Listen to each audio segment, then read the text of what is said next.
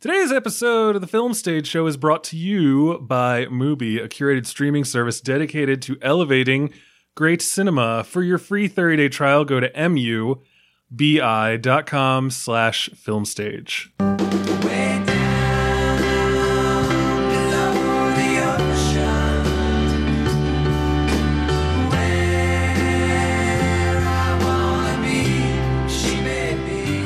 Back, ladies and gentlemen, to a brand new episode of the Film Stage Show, the movie review podcast with filmstage.com.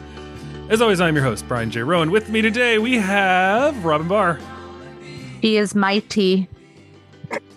Okay. We also have Bill Graham. Yeah, bro. God, I fucking hate this episode already. This is not a good time for me. You know what's funny? I was just, so my brother's here, and I'm recording in the guest room. So what's funny is that the longer this episode goes on, the more my brother, who's been at like a music, arts, and gaming festival all weekend, is going to have to wait to go to bed. Good, So let's anyway. fuck him up. Yeah, and I told him Classic. that I saw a picture, like a still from this movie, while I was looking up trailers, and I was like, I don't remember this happening in the movie. And then it turned out it was part of like the first hour, which I'd apparently completely forgotten.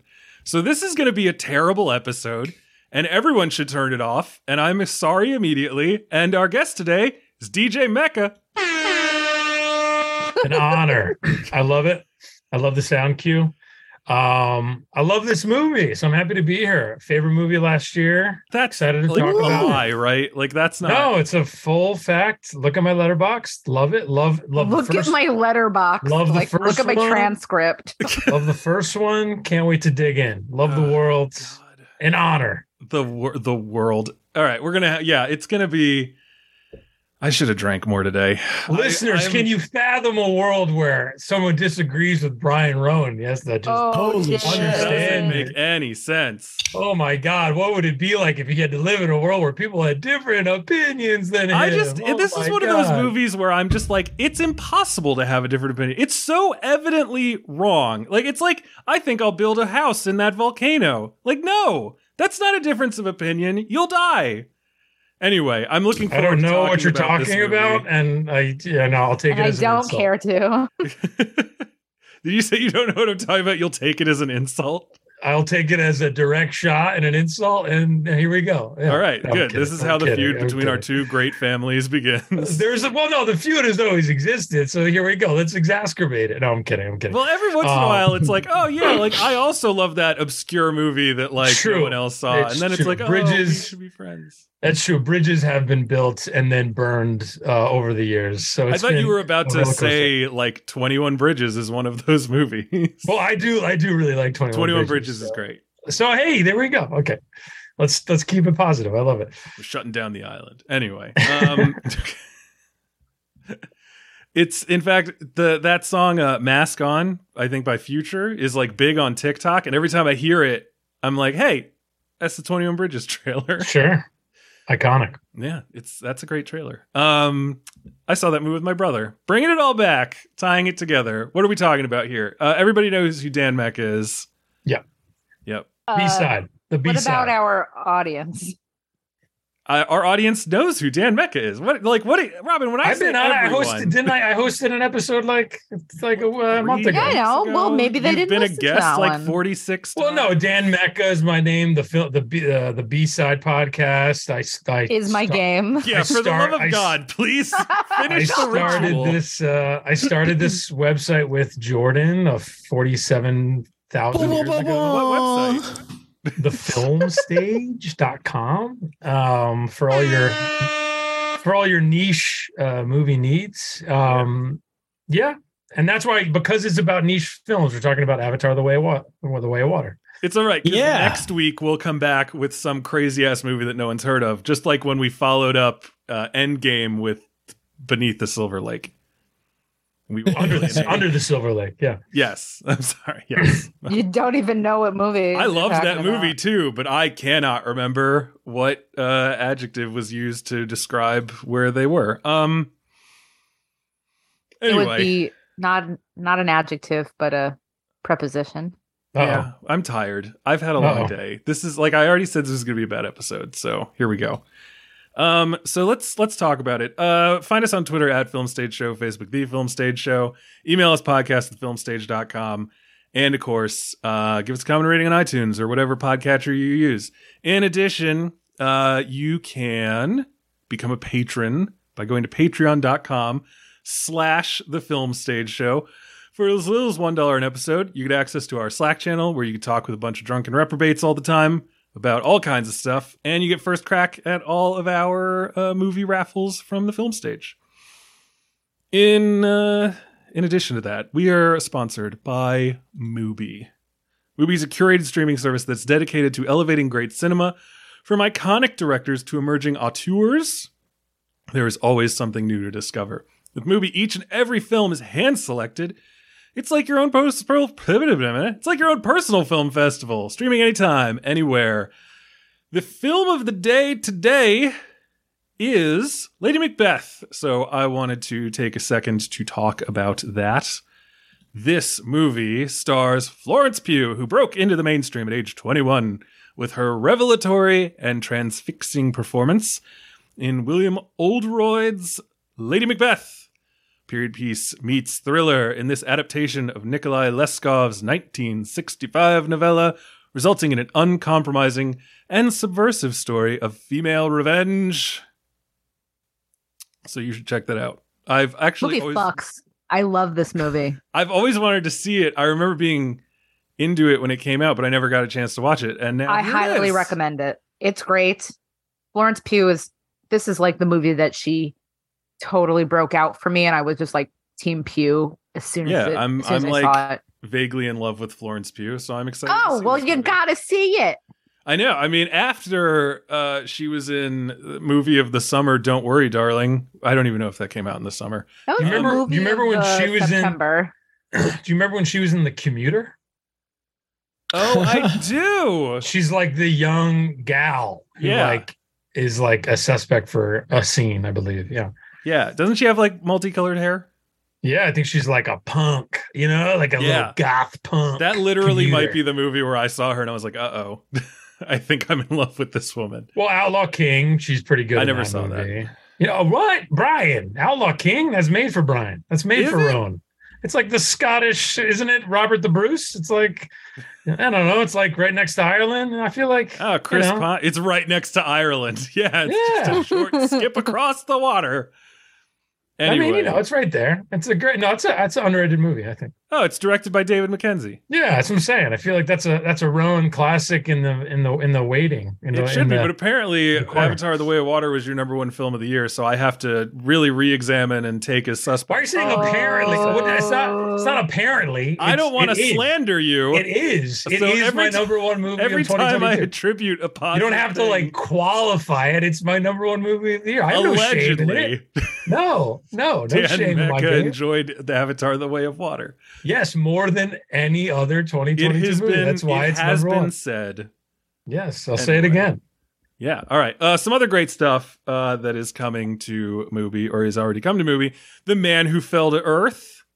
David Bowie fans. Very good movie. If you're a fan of a guy named Panos Cosmatos, Beyond the Black Rainbow's on there too. No one? Very cool movie. Okay, great. No, that's a cool movie. It's a cool. I like that. I like that more than Mandy, I think. Yeah, Mandy. Panos Cosmatos, I think. Cheddar Goblin is a continued disappointment in my life. So I really thought that thing was going to be a bigger part of that movie, given how much people wouldn't shut the fuck up about the Cheddar Goblin. Yes. There's also something called Johnny Corncob. I don't know it.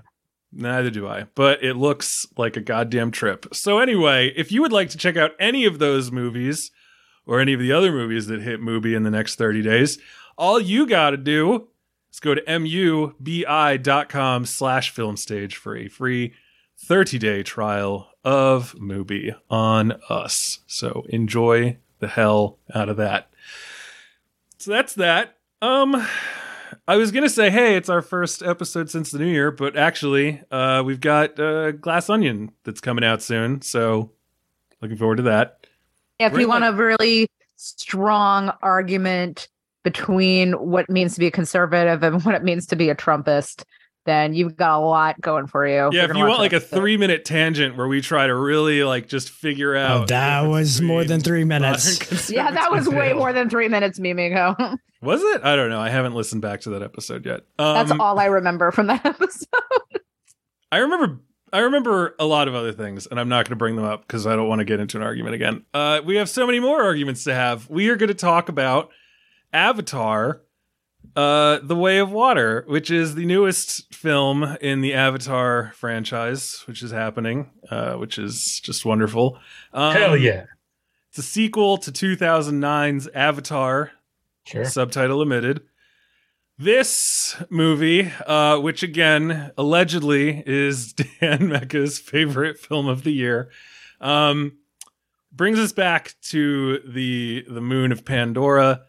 And it involves Jake Sully and Neytiri. Come on. I know. I'm trying. All right, but I will say you are clearly not trying. Neytiri. It's the easiest name of the world. I would have just let myself say Nefertiti if I wasn't trying. I really wanted to get that right. Okay, good try. Anyway, those are the only two character names that I will be able to say this entire time because I have not learned any other character names. So you are making it crystal clear. Thank you. Everybody is fully aware. You don't like it. Anyway, these two crazy kids had some crazy kids of their own, and they're in trouble, and they have to attempt to keep their family safe while also finding out about a whole new awesome biome on the world of Pandora. And we're here to talk about it. But first, here is a snippet of the trailer for Avatar, The Way of Water.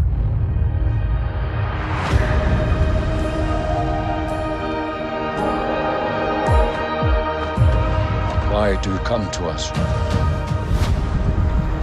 I just want to keep my family safe.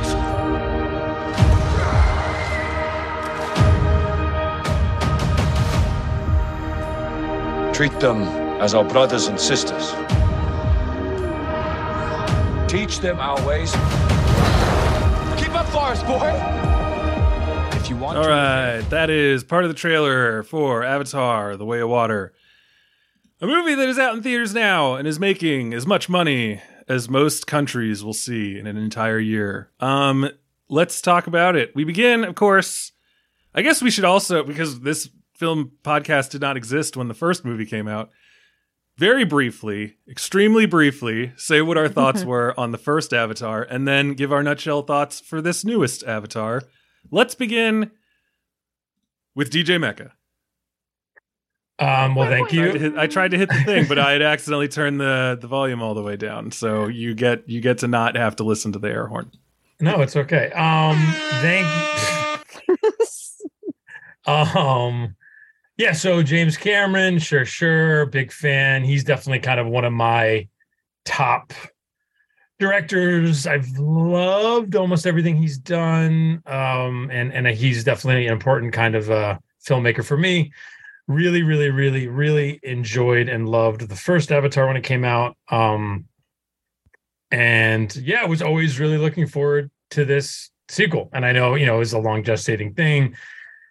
It's well documented. Cameron took a, multi-year break after the first one to literally go down to the bottom of the Mariana Trench, right? To like literally go as far down into the ocean as you possibly can. And then when he came back, him and like a team of 5 writers cracked the next 4 movies, whatever. And then they started filming them and then COVID and blah, blah, blah. So long time coming, obviously, butt of a lot of jokes, what have you. I'm sure we'll get into all of it. But I was always really looking forward to it. And Avatar: The Way of Water did not disappoint. I like it a bit more than the first one. Nutshell thoughts are, I do love this world. Okay. I love obviously all of the visual elements are incredible. That kind of goes without saying. I think all the performers are better here than the ones who have come back are better here than they were the first time. I think they're more comfortable in the space, especially Sam Worthington, who obviously got a lot of ire on the first go around. He seems way more comfortable this time around. I love the Sigourney Weaver performance in this movie. I think that's getting weirdly under kind of appreciated for like how insane it is, what she's doing, which we can get into.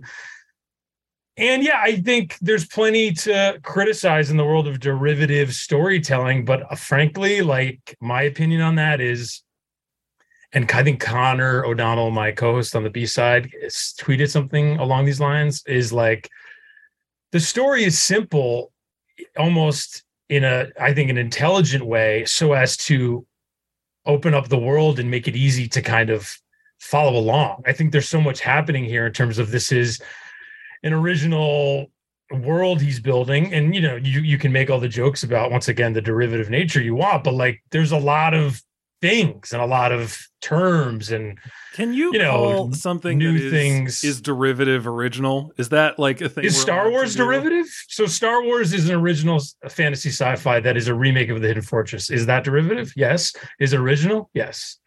Right? I would say that. Do we agree? Like, I would say Brian, homage than derivative. I think derivative is inherently But wait a minute, not a good thing. So then, derivative is the wrong word. Pastiche, I'll say. I'm okay. By saying derivative, I'm acknowledging the criticism. What I'm saying is, what I find funny about the criticism specifically for this franchise is it's so specific to this original work, and I understand the pastiche you mentioned that I mentioned, but I get a little confused when like every fourth blockbuster is just a Joseph Campbell adaptation, right? And the American religion that has become Star Wars, once again, is built off of like 3 Kurosawa movies, right? And it's like, I have no problem with that. That's what stories are, right? There's an evolutionary aspect to it, right? You're building off of what you know. Like, look at every single Steven Spielberg movie. You know what I mean? Once again, these are not criticisms. This is just, I'm acknowledging these things. So I always find it weird that like these movies, for whatever reason, get like specifically called out. I'll hear the white savior argument, I guess. I don't really get that either. We can get more into that. I mean, I get it to some degree. I think it's kind of a little reductive, but whatever. Point is, really enjoyed it. Excited to talk about it. Excited to hear kind of, honestly, all the criticisms and kind of dig into it. So that's where I am. All right. Kick ass. Bill Graham. Yeah, all right. So let's talk about the original. I really enjoyed it. I saw it, I think, 4 times in theaters, every single time in IMAX 3D. I was absolutely blown away. I thought this is the new way to see films, especially these big genre action blockbuster kind of movies. And then just about every fucking movie after that, from 2009 on, decided to do post-conversion 3D, and it all looked like shit. The only ones that really did it well were like How to Train Your Dragon, which I didn't see in theaters, so missed that. I thought Coraline was great. I thought it looked great. Look, I don't need to be seeing something in 3D while I'm crying in the first 5 minutes. Coraline did come out before Avatar, just to say that. But it did. Okay. Yeah. All right. Nice. Also, it was shot for 3D, wasn't it? Yes, these are goods. These are good. Just like the original. We got shitty post conversions. Here are some good ones, and I just wanted to make sure that you meant like good 3D, not good post conversion. Right. No, yeah, good 3D. And so there's been a few here and there, but for the most part, most of them are pretty trash. My longstanding opinion has been, why the fuck do I want to see New York in 3D? Like, I can go see New York in person. Like, what the fuck are we doing? So, if you got an alien world, go for it. But if you don't, if you're Avengers, right? Like, stay away. Don't do that. That's dumb. So yeah, that's been my opinion for a while. I didn't ever seek out Avatar to see outside of the theatrical experience until a couple of months ago. And upon rewatch, quite enjoyed it. I will say, nutshell thoughts on this one. I was definitely looking forward to it because, it's cliche by now, but, it's hard to bet against Cameron. And clearly the box office returns have shown that as of right now, this film is a hit and it is winning, and he's going to be making, I guess, 3, 4, and 5. So hats off to him. Good luck. But as far as like my own opinion about this movie, I think there's some elements that really work. I think there are some things that look absolutely amazing. Obviously, the water effects are just outstanding. I did see this, just for full disclosure, I saw this in just regular ass 3D. I don't know if it was like real D 3D or whatever the fuck, but I did not specifically seek it out to go see it in IMAX because I didn't want to have to deal with the high frame rate, because I was not very impressed with The Hobbit, and I've heard high frame rate has been very hit or miss. It's like a 50-50 gamble, in terms of some people really like it and some people are like, this is dumb, don't ever like quit doing this. So didn't have to go through that, didn't want to sit through that, so I just sought it out in 3D, and I thought the 3D effects were fantastic. In terms of the story, I think there is one main character that doesn't make a lick of sense, and he happens to be human. So if you go into this movie and you start watching him and you're like, oh, there's the one human. Oh, okay. I guess that's who Bill's talking about. Yes, indeed. Beyond that, I think the movie largely works, but I do think it has an issue where some of its simplicities are not as well done as the first film. I feel like the first film, its simplicities of character, of like arcs and things like that are a little bit easier to track, but also a little bit more satisfying. This film is a little bit more rougher around the edges, I feel like.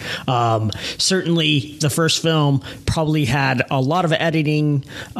This film, you know, he's basically most likely been given carte blanche because he's been so damn successful. And so, you know, again, he earned that right. But I feel like this needs a little bit of editing, maybe a little bit more time in the writer's room, which apparently Cameron has. Other than that, I don't know. We'll get into talking about it. I'm excited about that for sure. I will say, I'll leave that for spoilers. I'll write a note and then we'll save that. Yeah, put a sticky up. All right, Robin Barr. So I liked it. My relationship with the first Avatar is that I actually did not see it until September 2022. When it came out initially, there were some barriers to entry for me. First of all, it was my senior year in college, and it was not super easy to get to the mainstream theater. So because I was not so enamored with seeing it, or just it looked stupid. So I was just like, whatever, I'll just not watch this and watch it later.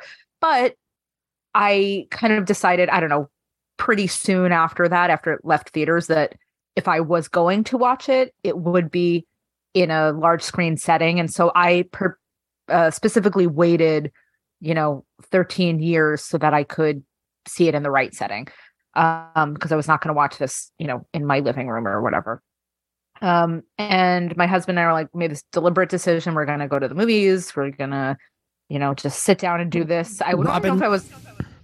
Robin, can I ask real quick, since this is a little bit a part of your experience with Avatar, how much did you, like, through cultural osmosis, like, pull in from the original film, over those 13 years? Like, did you know a lot, or did you know very little?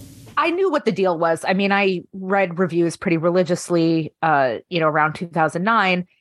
I just kind of decided, as a critic, this is something I should see. This is considered one of I don't know if it's like a canon movie, but it's a touchstone. It is for the technology and for the fact that it was one of the highest grossing films of all time. I felt like I really should see it. And people do speak about it with certain reverence. At least when it comes to the visuals, obviously there's been a lot of criticism about the story, which I will get into a little. But like many people, I have always been a little surprised at the maybe lack of fandom, or rather, not that it lacks fandom, but that I'm surprised it doesn't have a cohesive fan community, or that the story or the film hasn't kind of branched out in other ways. Like, where's the Ava team? TV shows? Where was the merch? Where were the toys? Like, maybe those things were there, but not nearly as heavily as other proposed franchises. So for a movie that really was, one of the highest grossing films, made billions of dollars, outgrossed Titanic, which was a big deal back in, 2009, it seemed to kind of disappear from the culture from where I was sitting. So, I'm glad that it has, seems the sequel seems to have kind of blown past those naysayers. It's now the 7th highest grossing film of all time, as of today. So, clearly I was wrong. I really was kind of wondering if it would be kind of some kind of bust, but obviously, it hasn't. And I would rather movies become big hits, because that's in my best interest. So kind of went into this pretty skeptically, and my husband and I went to see it at the movies, sat there for however long it was, 3 hours or whatever. And we both walked out, and I looked at him and I was like, I loved it. And then he looked at me and he was like, I also loved it. And we were both kind of surprised, because we thought the other would think it was pretty dumb. It's whatever, visual masterpiece, blah, blah, blah. I actually liked the story. I know everyone goes around saying it's Pocahontas, it's Dances with Wolves. It is, like, who cares? It's a tropey Who cares movie.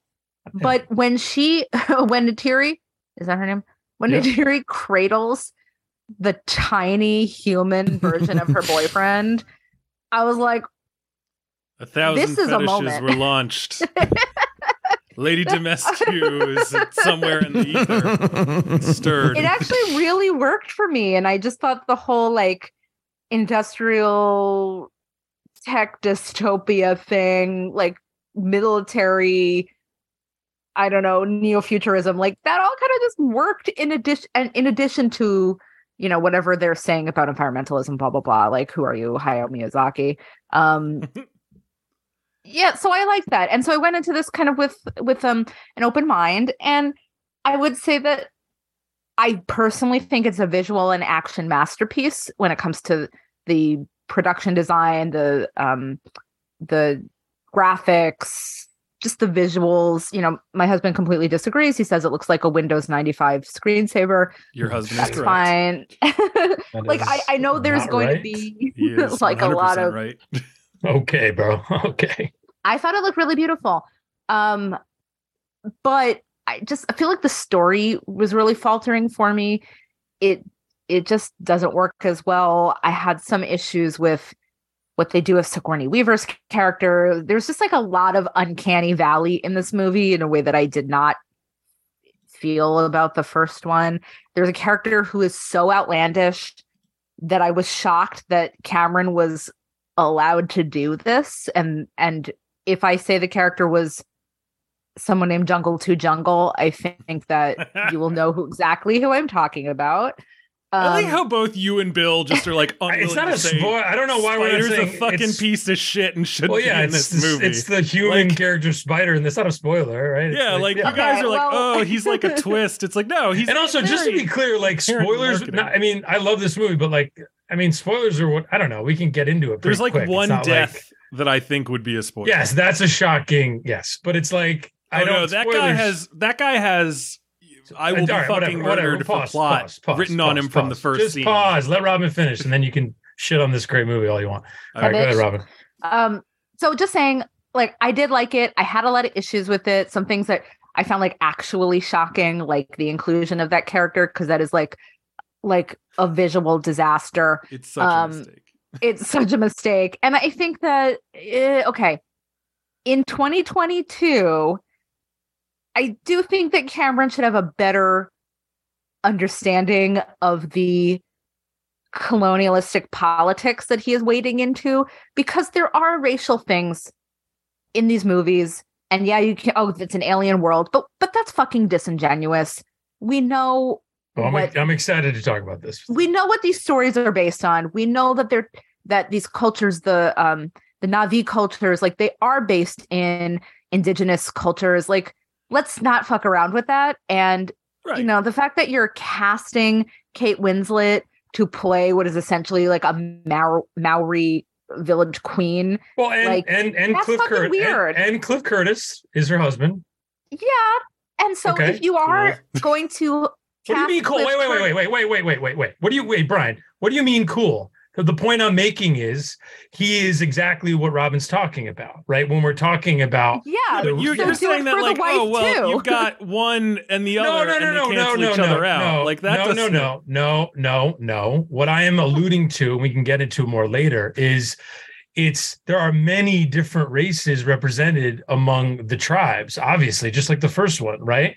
Zoe Saldana, Sam Worthington, right? That we can get more into it, but I just think that argument loses a little bit of weight for me because the casting feels very diverse to me overall, right? But it's not really supposed to be diverse if you're hiring people to play an analogous character to like an indigenous person or like a colonized culture. Sure, they are like Sam Worthington is hired to be like the dumb white guy. Sure, and he, quote unquote, becomes a Na'vi, and you can say that's whatever, problematic. I hate that word, but like, sure. I mean, it's not, because it's literally the plot of the movie, and and that's why I feel like, fine, you are the one human being ever in the history of this planet and this franchise to become, a native person. Sure, if that's like something that can happen technologically or biologically in this film, I will give it credit for that. But it's not like that's not like a core aspect of the people's lives. They're not taking in human people. And it's not like suddenly I decide I can become Jewish and then I convert. Like it's not really what you can do as a Na'vi person. You're born into it. So I'm just saying, if you're going to hire Cliff Curtis, maybe think about not hiring Kate Winslet. Because that is going to seem like, I think it's a little. I know you disagree. Hang on, wait a minute. London Town, I think it's. A little. I do think. I mean, I understand the indigenous inspirations. I get it, but I think it's a little weird to be going down the rabbit hole of like prejudicial issues with. I mean, I know, Robin, you disagree, but what is a fiction? Like an invent, but it's a fiction that is completely based on real life things. Okay. To back up Robin's point, I think one of my major issues with this movie and the previous movie is that like it's only through dint of their physiology that you are able to say that they're not real, because it's not original or new or novel enough to be like a shield, because you're very clearly just like pointing at different groups of people on Earth and saying like this, but 7 foot tall and blue. Like, especially again, if the Na'vi in the first movie had all been Scottish, that would be a different story. But he very specifically went and hired like Wes Studi and a bunch of other people to be his like model minorities. And then in this movie, he puts them all in the islands and then gets Cliff Curtis in there. And it's just like, okay, man, but you need to like really expand the palette and do something nuts, because this is just way too one-to-one with some real, honest to God people that live on Earth. And it's like when we were talking about Ryan the Last Dragon, when we were talking about like how those different clans were like picking and choosing from different actual Asian cultures that exist on Earth, and how weird it was to see that grafted into a fantasy world. Like there is something uncanny culturally about that. weird, sure, but some people actually really like that. They felt like many people from across like Southeast Asia or who had family, I don't know, who have some heritage in Southeast Asia felt like represented, because a lot of the times when we do pick and choose fantasy, or when filmmakers pick and choose what fantasy realm, they do like a fake France, they do a fake England, like Merry England is a whole concept because of this. So I don't think there's anything wrong with sort of borrowing from those cultures to create some other kind of fantasy space. This writer Naomi Novik takes, lore from like Poland and Lithuania and Russia, and she creates fantasy kingdoms for her novels, which are fantasy based and have dragons and things like that. I think that's okay, but so what are we talking about? Different when you transfer this. What I think it's fine to take inspiration and influence from cultures to create a fantasy space. What I struggle with is when you are making an effort to say, I know that I am, for lack of a better word, appropriating, this culture or using this culture as an influence, and I'm going to hire, somebody who is actually, from like a Maori background to play this character. And then you go ahead and cast people who are not from that background. It's like, it's picking and choosing. And it also makes it seem that somebody like Kate Winslet is doing brownface when they put on a certain type of accent. And the accent really kind of throws me off. Like if we were just saying like, oh, this is just how they sound. It's like, oh, okay, great. Like, what would be the solution here? Would it be just hiring? Would it be just hiring nothing but white actors? Like, honestly, is that the solution? Why would I have to be white? Why not hire more indigenous actors or more? Because already, because of the casting of Cliff Curtis and other people around his culture, the Metcaina, now all of a sudden you're like, well, but Kate Winslet is a no-go. And it's like, okay, so he can't work with one of his favorite actresses. No, just make her someone else. Make her that like military general that was in the movie Edie for Falco 2 seconds. Yeah, get Carmela Soprano out of here and get Kate Winslet in there. First of all, the disrespect of Edie Falco, I don't know where that comes from. She's like an amazing actress, but okay. Nurse Jack, she's great in this. She's great in this. I don't know why smoking a cigarette with her way to shit on one of our great actresses. But okay, Brian, why don't you go ahead and tell us why you hate this movie? I don't know, because I watched it. You are so patronizing. Keep going. Because I watched it. Go ahead. Yeah, keep going. I watched it. Because I watched it. Go ahead. I went to, so I tried to, I was willing to give this movie a fair shake insofar as I spent almost $30 on a ticket to this fucking thing. I was going to see it in IMAX, high frame rate, Friday morning. I had a day off that a manager made me take because they realized I was about to lose a lot of PTO because I hadn't used any during the year accidentally. And so I was like, on this precious day off, I shall go and see I will figure out in the way that water is, I'm going to check that out. And unfortunately, the place I went to couldn't get their IMAX projector to work. I don't know how that happens. I assume they had like Thursday showings anyway. So instead I watched it on a normal screen, but still high frame rate, still 3D. So that was I at least had that going for me. I also saw it in HFR. Yeah. High frame rate is garbage. I know that like I watched it for The Hobbit. I hated it. Watched it for Gemini Man. I don't remember. I just remember us making a lot of jokes on that episode about how like there were 3 different high frame rates and I watched it in like 48, but not like 162. So I was like, I only technically saw like 1/3 of the movie that you guys did. That was fun. Yes. That was fun for me. But this, I was like, it's Cameron. He's got his stuff. I didn't really like the first one. I thought that the 3D was actually really well done. I remember and I also liked how much it led to the like world building because like there are still photographs in this world that are 3D. And I think that's like a cool thing. Like, that's good thinking. I thought the story was derivative in the bad way. Not pastiche. No, not pastiche. Not an homage. Not an interesting retelling. I just thought it was fucking dumb.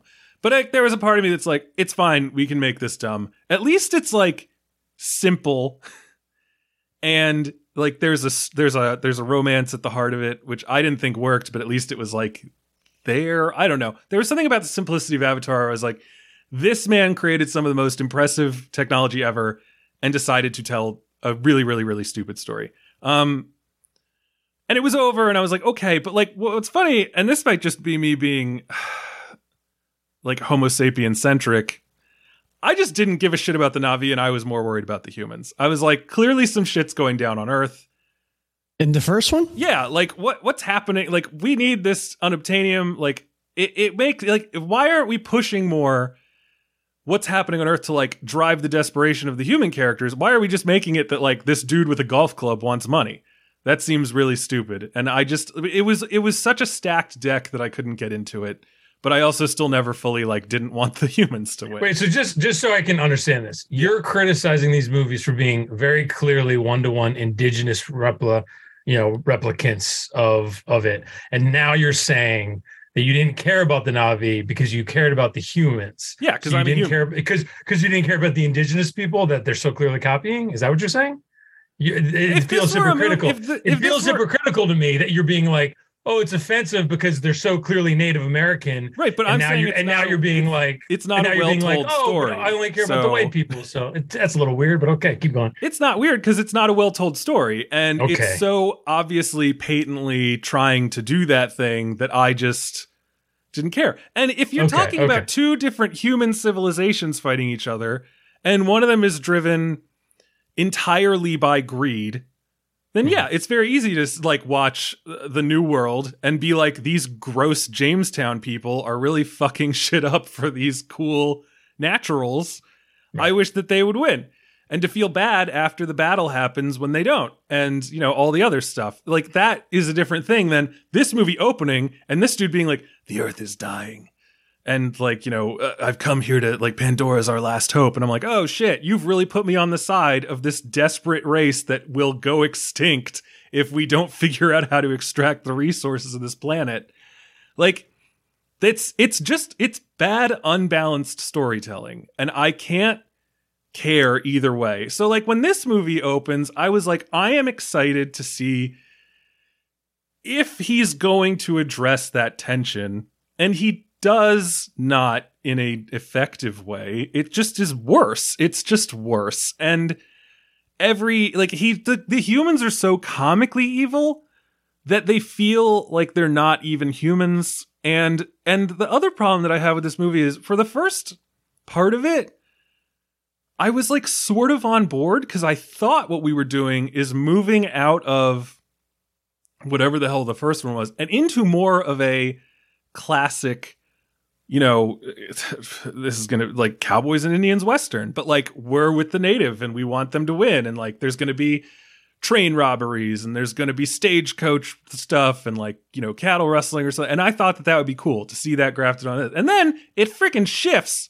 super hard away from that for a stupid reason into not even into Free Willy. It just retells the first movie, except this time there's an entire family of people who don't belong where they are and are getting told that they're not real and are getting told that like they're not true and they have to prove themselves and like get their water wings or whatever. And then it's 2.5-ish hours or whatever into this 3.25-hour movie, we introduced telepathic whales, and I was just like, I was like, fuck this, I can't.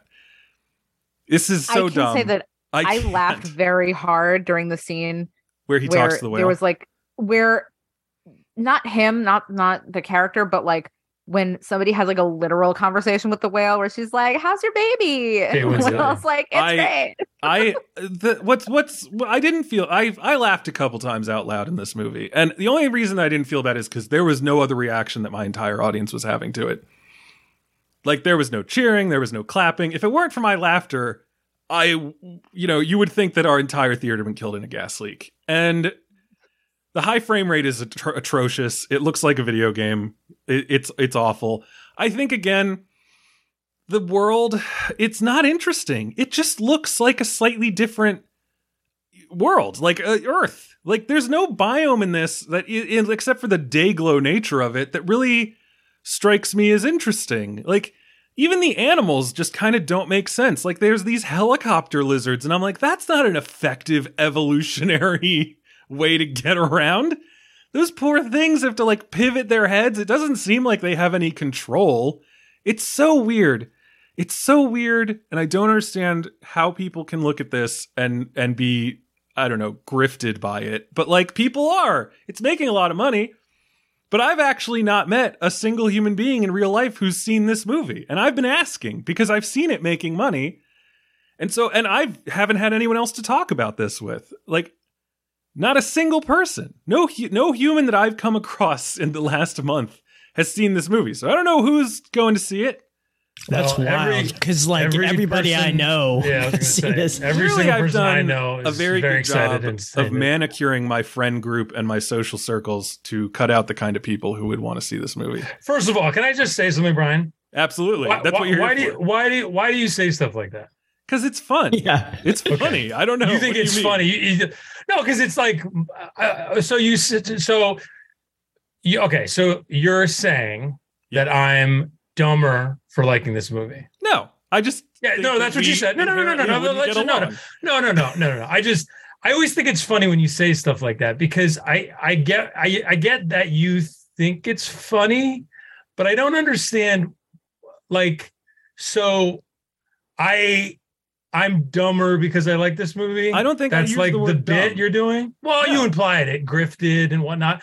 Here's the thing. Look, smart people get grifted all the time. So this movie, all right. So this movie, what I like about it, not unlike the first one, is its simplicity, right? I think the underrated thing about James Cameron as a filmmaker is kind of exactly what you said, Brian, except I disagree. I think of it positively, which is I think the thing that Cameron does better than most people, maybe anybody, is he understands that stories at this large canvas spectacle should probably be simple, right? I think Kevin Costner also does a very good job of this, right? If you think about something like Dances with Wolves, Open Range, to a lesser degree, obviously The Postman, but even Waterworld, I think, is underrated. And I think the parts of Waterworld that are actually the worst parts is when it gets too complicated, right? If you guys know that movie, speaking of The Way of Water, in a while, but underrated movie. Anyway, the point is, I think what I like about these films, both of them, is he gets down to the basics and he allows the world to kind of breathe, right? And we disagree about the building of the world. I like the luminescence. I like that it is a more lush version of our world. It kind of posits the question of what would our world be like if we weren't here, right? That's kind of what he's going for. He's a very environmental guy. He's very open about that, right? We can talk all you want about the hypocrisy of, making big movies, a la The Revenant, and spending and, using all the energy that it takes, to make these movies and the hypocrisy and the irony of those things. I think in this case, Avatar is a little different because so much of it is contained in a space. And I actually think they are very carbon neutral productions or whatever, however far you want to take that. But I think at its core, the reason this movie worked better for me, and I'll admit a bias, is it's about the family. And now as a father of 2 kids, I was locked in early, right? I cared about that family. I cared about Jake Sully. I cared about Ntiri. I cared about the kids. I love the whale stuff. I think introducing, kind of forcing them to go to another part of the planet opens up the world. Yeah, he's redoing the first movie. And you know why he's redoing the first movie? Because it fucking works. Okay. But if it ain't broke, don't fix it. That's so. I don't care. I don't care about that. Why don't you just watch the first movie? I do watch the first movie and I love it. I've watched it on my 13-inch laptop, my TV, in the theater. People who say it doesn't work if it's not in the theater are incorrect in my opinion. And I always think it's funny because I think this is the thing with Cameron. It's like, and look, not everybody's a fan, and I get that. At his core, these are the stories he's telling. Titanic's Romeo and Juliet. Who fucking cares, right? Who cares? Yeah. It's an amazing piece of work. I don't understand. It's not Romeo and Juliet because those two people are not alike in dignity, and there isn't a rivalry between their family. Oh, I forgot. You're such a Shakespeare expert, bro. My God, I always forget about that. Essentially, though, like a story of star-crossed lovers. Thank you, Rob. Doesn't immediately make it Romeo and Juliet. Oh my God. Just like the Na'vi aren't immediately indigenous. I don't even, how are you like splitting hairs between these things? I'm making a point that's like fairly simple and you're choosing to disagree with it, where like you're offended by the indigenous adjacent thing in Avatar, which is, in my opinion, not one-to-one. I understand the inspiration. And you're going to fight on the Romeo and Juliet, very clear inspiration of Titanic because of some bullshit? What are you talking about? Come on. They're not alike in dignity. I have no, anyway. So that's where I come down on these movies, right? Is I think if you look at most of his movies, right, they're all simple. And I think that's kind of where he gets people in seats. And to the larger degree, I think you run into this thing with these movies, right, where you talk about this pop culture thing and how much does it exist. And Robin, you're right. Like the toys didn't really sell. The video game never came out, as I understand it. Like, the theme parks are huge hits, which that's like its own thing. And there are people who like are in love with the world and all that. Yeah, stuff. there are that's some like diehard crazy. Yeah, fanatics. that's like a weird nichey thing. But like certainly the people that were depressed that had like I wanted post-Pandora depression. I want to jump in with a correction. Yeah. James Cameron's Avatar the game, according to Wikipedia, did it come out? Was released. Okay. On PlayStation 3, Xbox 360, Windows, Wii, and Nintendo DS. It must have not sold well, though. I assume it sold horribly because you didn't even think it came out. And I've yeah. Oh, this. So I think that stuff's interesting. Where certainly in those kind of ancillary areas, it did not make as much of an impact. But I think and obviously, Brian, this goes against what you're saying. But from a date, I think what sometimes gets lost in the vacuum of like film discussion, critical discussion is like people in the real world like these movies. Like in my experience, like every person I know was texting me about it. Had I seen it yet? All of my family, independent of me recommending it or talking about it, all made like separate plans to go see it. Right. And then like some of them saw it again. So I think whatever he's doing and he's done for his whole career, like other than The Abyss and Piranha, the Spawning, he's basically, has the highest batting average of any filmmaker in the world in terms of like success rate. Mm-hmm. It's kind of undeniable. He has a pulse on whatever it is that brings people, to a communal theatrical experience and engages them. And I think I'm just one of those people. I mean, that's just kind of the bottom line, is the truth. So yeah, no, I've had more people ask me about Glass Onion than this. Sure, which is a huge moment. Yeah, which is another like big one. But so like, first of all, you put a lot of words in my mouth, and go ahead. I don't know what to do about that. Go ahead, just go. Tell me I'm wrong. Well, what I'd love to talk about is you're like, this is a simple story. This is a convoluted, fucking crazy ass story. Like tell me what the story is. The story is we're living, we're happy, everything's great. Okay. The sky people come back. Okay. In landing, they achieve more of a victory than they were able to do in the entire last movie. Sure. That sucks. But we're going to create an insurgency, Wolverines, Red Dawn style. Sure. Which again, I was on board for. I was like, that's a great way to take this. Also, I love that we're seeing inside the human place, and they've once again brought up the Earth is dying. And I'm like, okay, great. I like that we're getting into the brass tacks what I would want it. But then Operation Phoenix is introduced, which is where a bunch of people who unsuccessfully attempted to fight the Na'vi the first time are brought back to life as avatars, including Quaritch. Stephen Lang. Yes. Quaritch, yeah. And then he comes in. Are we gonna? Yeah, it's just spoilers. We can do spoilers. Yeah, whatever. Spoilers. In addition, we've got a whole bunch of new kids, which are fine, but we also got one kid who came about from the unconscious but apparently still alive avatar of Dr. Grace Augustine. No one knows where she came from, so that's a little thing that's hanging over us. But she's like a Jesus kid, right? I mean, She may have like been inherited. No, incepted. What's the word I'm looking for? Well, it's pretty clear she's just AWAS. It's pretty clear she's just AWA. I mean, that's pretty clear. I mean, I don't think that's complicated. AWA, not AWAS. Yeah. AWAS is Aleister Crowley's thing. Someone explain this. So here's the thing. So it was an immaculate. It's clear it's an immaculate conception, right? It's like Sigourney Weaver at the end of the first movie. At the end of the first movie, Sigourney Weaver becomes one with the tree, right? She dies on near home tree, right? And she basically dies into the tree, right? So basically, they bring her to the tree when she's dying, hoping to transfer her human body, her human soul or mind or whatever into the Avatar body, the tree, and it doesn't work. And it turns out it does work. That's the whole thing, right? It's like this child is her. I don't think that you think the child's Grace Augustine.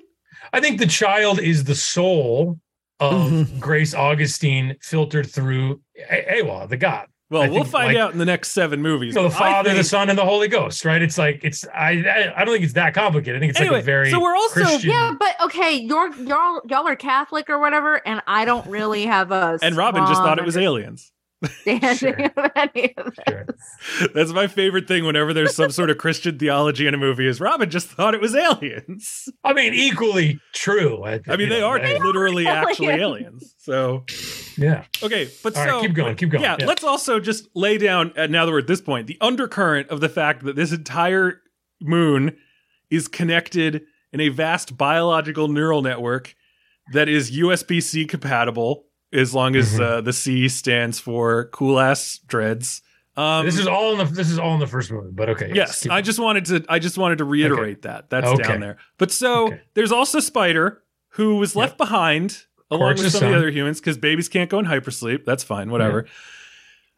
Yeah. Then all of this is laid on top of the fact that these Avatar people are like, are they 7 or 9 or however? They're bigger than humans. 9 feet tall. 9 feet tall. Their atmosphere is poisonous to us. So to introduce a human character, he must inherently be super smaller than everyone else and always be wearing a face mask. Which he is. I know, which is an awful decision and is just so fucking crazy. And then, so Quaritch comes back and he's like, I'm going to kill Jake Sully. And then he goes to do that thing. But then at that point, he catches Jake Sully's children, which is great. The tension. And then when they get the kids back, except for Spider, bye Spider, Jake's like, the only way to keep my kids safe is to get the fuck out of here. Which means that Quaritch has won. Because his whole thing was, I'm going to stamp out the leader of this rebellion. And the leader left.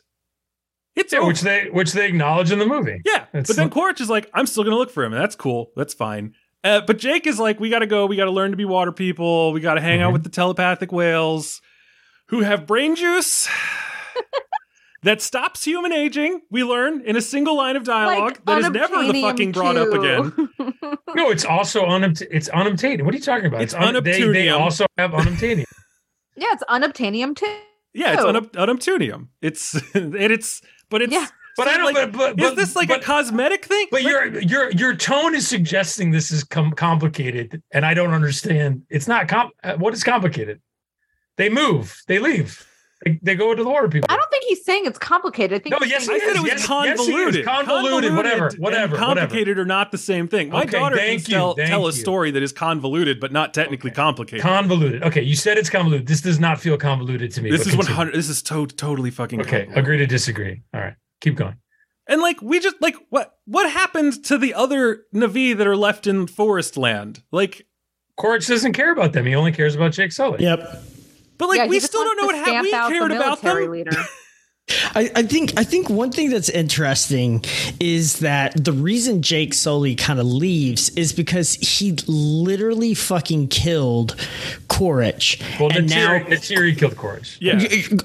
Okay, all right, Dan, don't get nitpicky with me, motherfucker. No, it's not nitpicky. It's important to the story. So many times, Quaritch is like, "That's the broad who murdered me. I recognize the arrows from my corpse that I got to see." It's a huge part of the thing. They killed Quaritch. No, it was 100% Neytiri. All right, fine, whatever. They killed Quaritch. Go ahead. Yeah, they killed Quaritch. Okay. and he shows back up, and Jake rightfully is like, this will never end. They will never stop sending Quaritch after me. So I just have to leave this situation. Maybe I can disappear. Maybe I can just, nobody will recognize me. Nobody will be able to follow me. Right. I will go in further inland or whatever than they've ever been.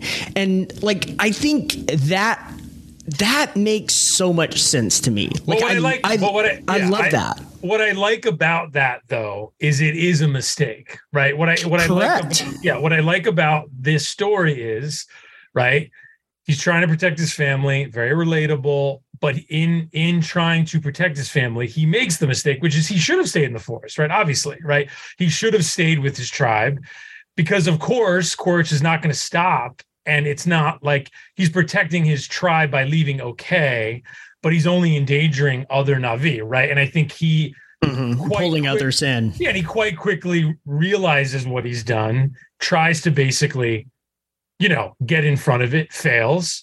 And I think another underrated thing I think about this story and most of Cameron's stories is he does allow his characters to be fallible. I think we live in a current world where too often, in the Avengers of it all, we have these kind of infallible superhero characters on this high level, right, who are quite boring because there's not much you can do about conflict because of their inherent infallibility, right? And I do like this is the Superman argument, right? Well, whatever. Why is it interesting? Not just him, Captain Marvel, whatever. It's all of them, right? It's like, I think, Iron Man aside, I suppose, but it's like, I think what's interesting is that he refuses to do that. And I think his lead character makes a crucial mistake and it results in like other people dying, right? There's a considerable amount of guilt. And we're in spoilers. Obviously, it results in one of his children dying. Very harrowing scene that really affected me, and I was kind of shocked they did that. Again, I can't believe that you were shocked by that. I was shocked. I was shocked. Yeah. No, that kid basically wandered on the screen and was like, "I'm the responsible one. I'm going to die today." Sure, he's a trope. Yeah, no, he's a trope. I get that. I mean, I'm not disagreeing with that. I think he's right. He's in the movie to die. I'm not. Cameron doesn't subvert tropes enough to not let you know exactly what's going to happen. Sure, which is one of the reasons why I bring up in the first Avatar that I am shocked that Quaritch never let slip that he murdered Jake Sully's twin brother so that he could have I know it's weird that that's not part of it. Yeah, I never understood that wasn't part of it. Yeah. Okay, so you agree with me on that? Like that totally. Well, you're watching it and you're assuming that he's like, I killed the scientist once I learned there was a twin, right? And then it doesn't happen, and I've never understood. Yeah, like Cameron's certainly not above that type of a soap opera twist, right? Which I think would love, because I think it would. Right. I think elevating it to soap opera is what makes Star Wars. Is that it's a space opera. It embraces that. This believes that it's being clever and original. No. I think no. See, this is where we disagree. I think Cameron knows what's original and what's not. I mean, Cameron's a smart guy. Like, I think he knows he said this in interviews. He's working in tropes to get the point across. I don't think he's ever denied that. And I think it's certainly your mileage may vary. Like you guys are talking about laughing at the whales. I totally get that, right? I think it is silly. My thing is I like the silly, right? Like that stuff affects me. I think it's nice. Like I love the idea of Kate Winslet's character having this discussion with, the Tulkun, right? Like I like that. Baby, my baby's coming. I love it. I just want to say that moment. I need to say this before I forget. Laughing at the Whales is my debut album title. Oh, when's it drop? When's it drop? 3 months. Ooh.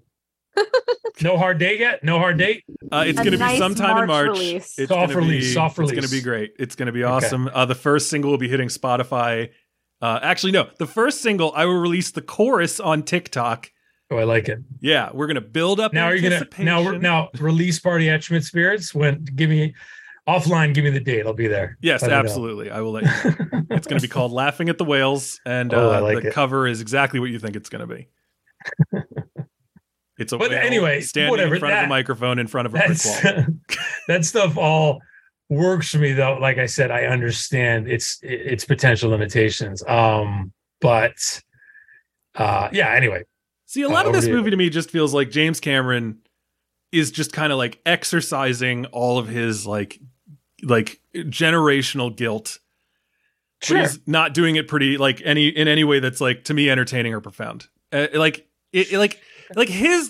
I this is gonna sound crazy. I have studied whaling. I find the period of time in That's which the least crazy thing I've ever heard. That's you say. actually yeah. Of course, you've studied whaling, bro. I love Of course. whaling Well, in anybody terms who's of. read Moby Dick can say the same thing. So my love affair with whaling began when I was. I'm sure Brian like made a fucking harpoon or some shit. No, I went to a small town in Michigan, and I went to a nautical arts shop on Main Street, and I saw a. Oh wait, which one? Which one? Just kidding. It's Harbor Springs, Michigan, and the shop. I don't know if it's still there. I think it was called By the Bay because it was on Little Traverse Bay. But there was a knife, a pocket knife in there that had a polished bone handle, on which in Scrimshaw was etched a vision of whaling ships.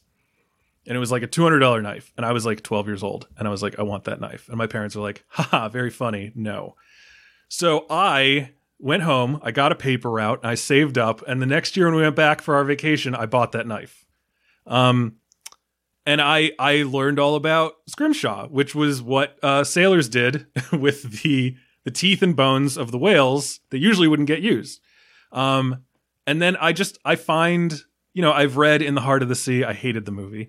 Read Moby Dick, obviously, but I've looked up as much stuff as I can about whaling. I find whaling to be super interesting. There is something, and in fact, there was a short film. I think it wasn't even like a short film. I think it was called like a proof of concept trailer or something for a movie called Leviathan. And it was about space dudes hunting down like an ether whale that's like the size of a city block in like spaceships. Because you're not talking about the great documentary Leviathan? No, it's No, it's like a Russian film, I thought. That's the documentary. That's the documentary. Oh, I didn't realize that was a doc. There's a Peter Weller creature feature called Leviathan from the 80s, I believe, as well. But I don't think you're talking about that either. No, it's I posted something about it. Crap. I don't know. I'll look for it when I'm done talking. But like I find whaling to be super interesting because like sure we'll like kill a cow and eat its meat. But like a cow, it's not really putting up a lot of work, but people are going out in boats that are smaller than the whale itself and then getting into even smaller boats to harpoon this thing and then get dragged around and tired out. And then you got to like stab it in the right way to kill it. And then you got to take it to the boat, rip its flesh off. As you're doing that, you are rendering it on the deck to make this oil that allowed for like a cleaner burning industrial world than just using coal and wood and stuff. And then not only that, but like because you've got this giant ass thing, it's like, well, what else are we going to do? So we're going to take baleen and we're going to use that to make combs and other things. And like we're going to take the teeth and we're going to, use that in order to, make these like, handles for our knives, and we're going to make tools out of it. And it's like a very crazy, it's a really crazy ambergris holistic for perfume. Yeah, but usually that you find out in the wild. Floating around. Yeah, because they like eat a squid and then it forms around the beak so they can hawk it up or shit it out. But thank you for the sound effects. So I find that really interesting. And like James Cameron understandably looks at that and goes, oh my God, we like hunted this majestic species nearly to death. I'm going to have that happen in my movie, except I'm going to make it the most horrific thing ever.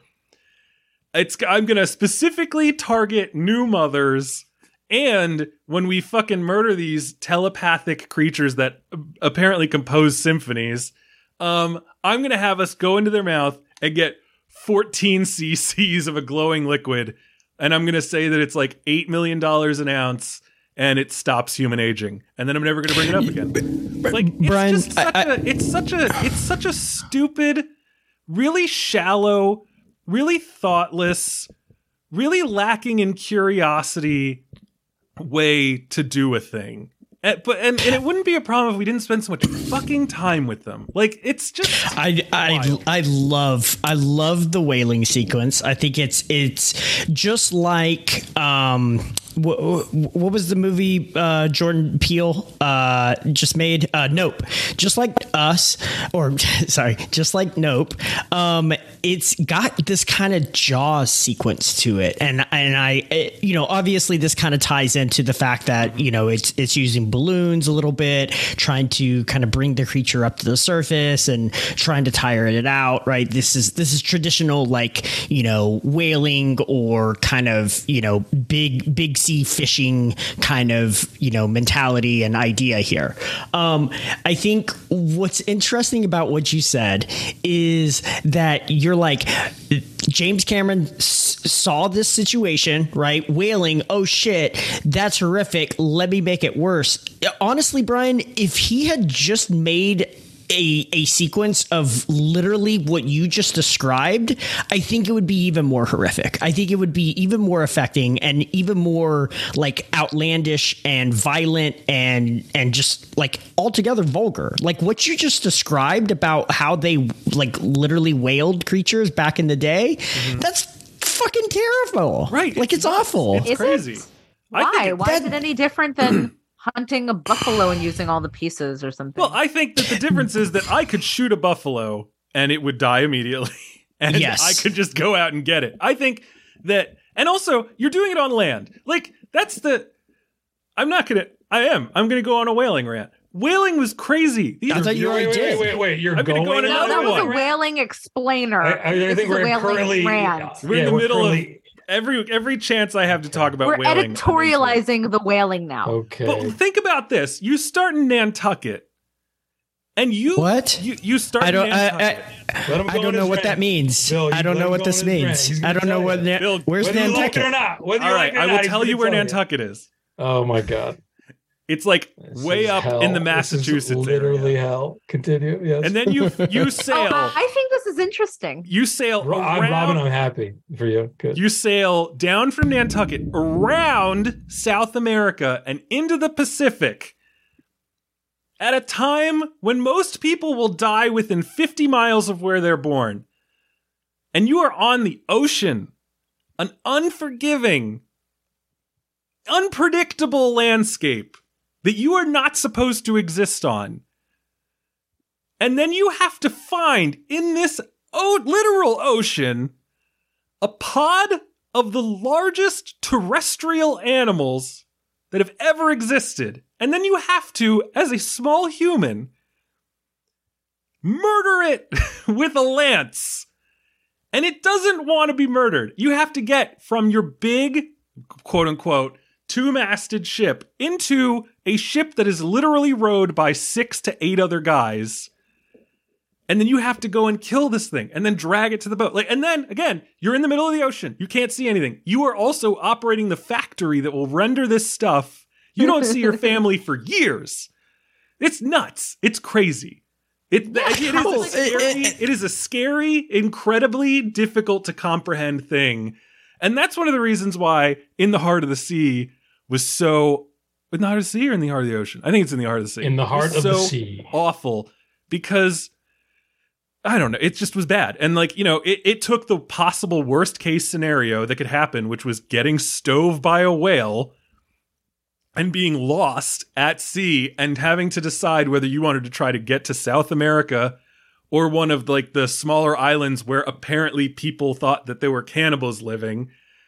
And you decide to go the 3 times longer route to try to get to South America, opposing the winds, and then you end up eating your friends to stay alive. That's the kind of stuff that can happen.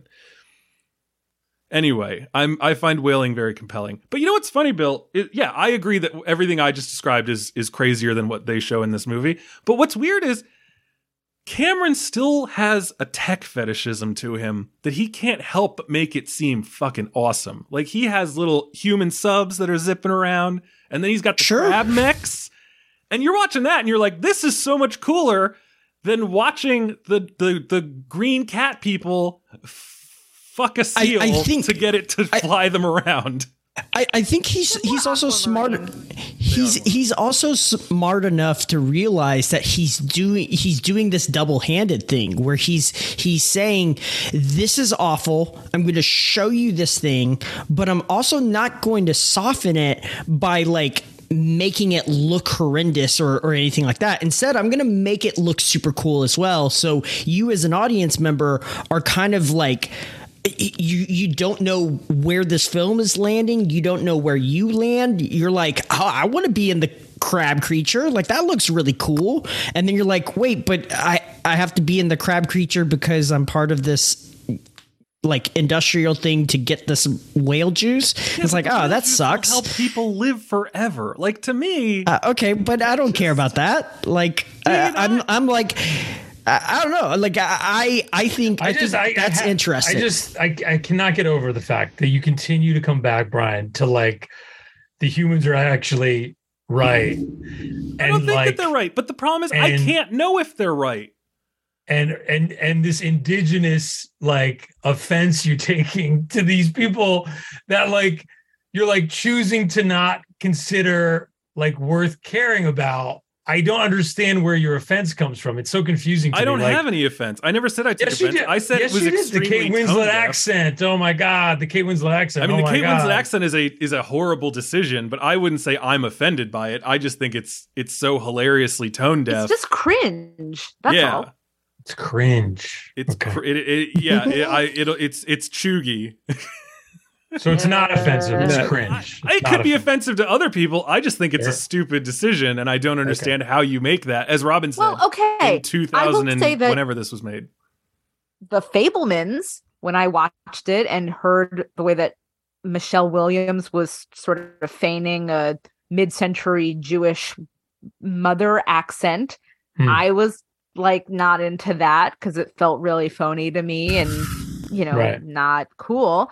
So I can't speak for how somebody would feel if they were from like the Pacific Islands. I'm not speaking for them. I'm saying for me, I was just like, ugh. And even like, and despite, I know you guys talked about this on the episode, but despite the guy directing her being the son of the person she's that, but yeah, he clearly cast her for a reason. Right. I'm still allowed to feel doesn't. Yes. Well, and I wasn't on that 100%, episode. 100%. Yeah. I wasn't on that episode, but I tweeted out basically saying like the way that she's written and made to perform, like directed, really feels like he's wrestling with the fact that he hates his mother but doesn't want to come out and say it. Well, I think he's been more than honest about his complicated relationship with his mother, right? Yeah, well, because I don't know a lot about Steven Spielberg's. What's the word I'm looking for? Like the timeline, because I know for a while, like wasn't he needed to like reconcile with his dad, which is like that was a big thing. Was like Spielberg is like made up with his dad, and I like looking at that movie. I was like, why was he? Well, his dad left, right? The whole thing is his dad left, right, and kind of feigned that it was his choice to leave, right. But in reality, his mother was kind of carrying on an emotional affair with the best friend. Which, looking at that, Steven, movie, and the only child who knew was Spielberg, right? And him and his mother kept it a secret for like 5 decades. So what he's wrestling, I think, what he's wrestling with is like the complicity, the guilt, the fact that she probably wasn't a perfect person. God knows she wasn't a perfect person, right? Like the father got ostracized from the family for like many years because of that decision, right? Which he was a party to. So I think, certainly she wrestling with all that. That's why he waited for them to die to make the movie, for God's sakes. Can you imagine being like, I'm going to wait until my dad dies to make this movie, and then your dad lives to be like 102 or however the hell old his dad. I do love that he made I do love that he made West Side Story, which was his dad's favorite movie, like for his dad, and then his dad died, and then he made a movie being like, man, we really fucked over my dad, huh? Yeah, so no, that was nuts. But you think anyway. Tukmak or whatever the fuck one of these kids' names is going to make a movie about his dad at some point? Sure, lot of content there. Yeah, there is a character named Tuk, isn't there? Yeah, Tuk is the baby, right? I couldn't tell if that was a little girl or a little boy, but it was. Now that you've said that, I'm almost little girl. I can't believe I got tied up again. My God! First of all, loved it. Watching this movie right after watching Titanic was like really reinforced that like James Cameron just, I'm going to get fucking yelled at, doesn't know how to structure a climactic action scene, because his answer is always like, and then they get caught again. And then they're back in the thing. Climax is one of the greatest cinematic climaxes of all time. No, because remember I said how much I hated how like they kept getting back on the boat. Like I found the climax of Titanic this time through very repetitive, and I know that I said that. and on our episode, tension of buildup, like, oh, they're gonna make it. No, they're not. They're gonna make it. Which not. The fourth time just gets really annoying. And so this movie, when these fucking kids, you don't have a problem with climax till you see the Downton Abbey movies, and then you tell me that a movie doesn't know how to end itself. Okay, until then, I do not accept it. Robin, would I have to watch Downton Abbey the series first? I assume I would, right? I mean, well, Brian, what's your opinion on Cameron in general? Then you're talking about all of his movies. So what? I mean, like, I don't know. Like Terminator's fun. Terminator 2 is fun. So you don't really have an elite. So you don't really like what he's doing anyway, right? So it kind of sounds like. No. But my point is, it sounds like you're going, and I'm not. This is not a criticism. It's an observation. It sounds like I said before, like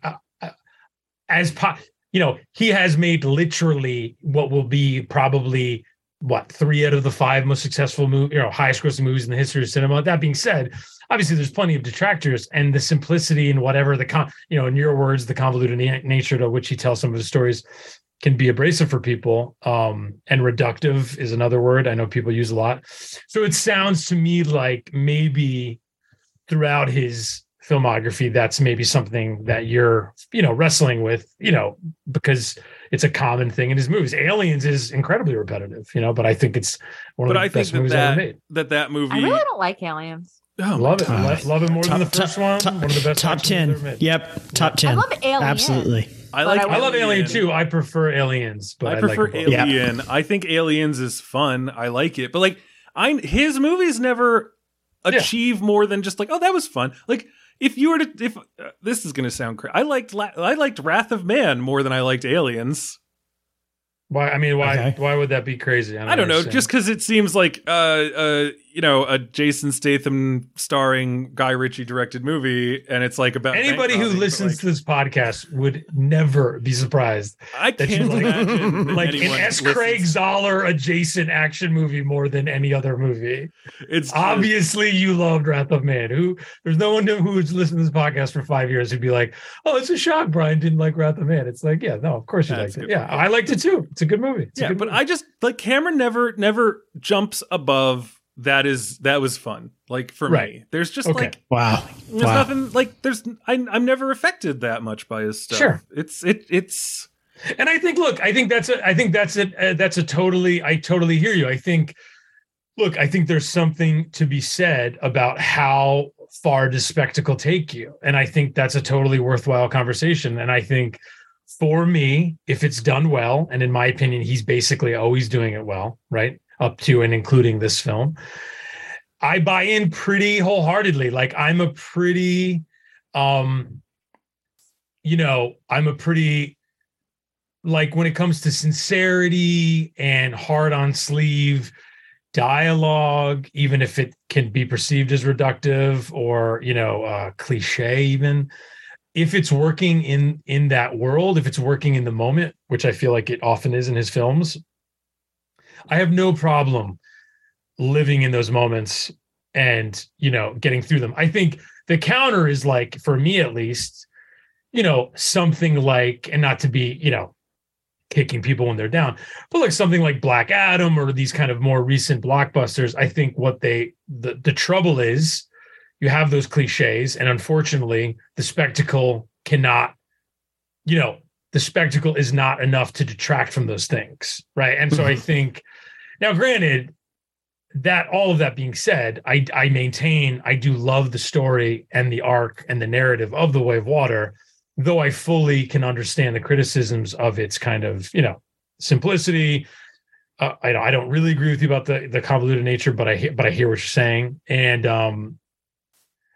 so I think what you're saying, and I understand, is just like, Cameron, it's never really worked in that way for you, which I think is totally, I get it. I totally get it. I mean, I think, you're someone who I think and if the dialogue crackles a bit more, that goes perhaps a bit further for you.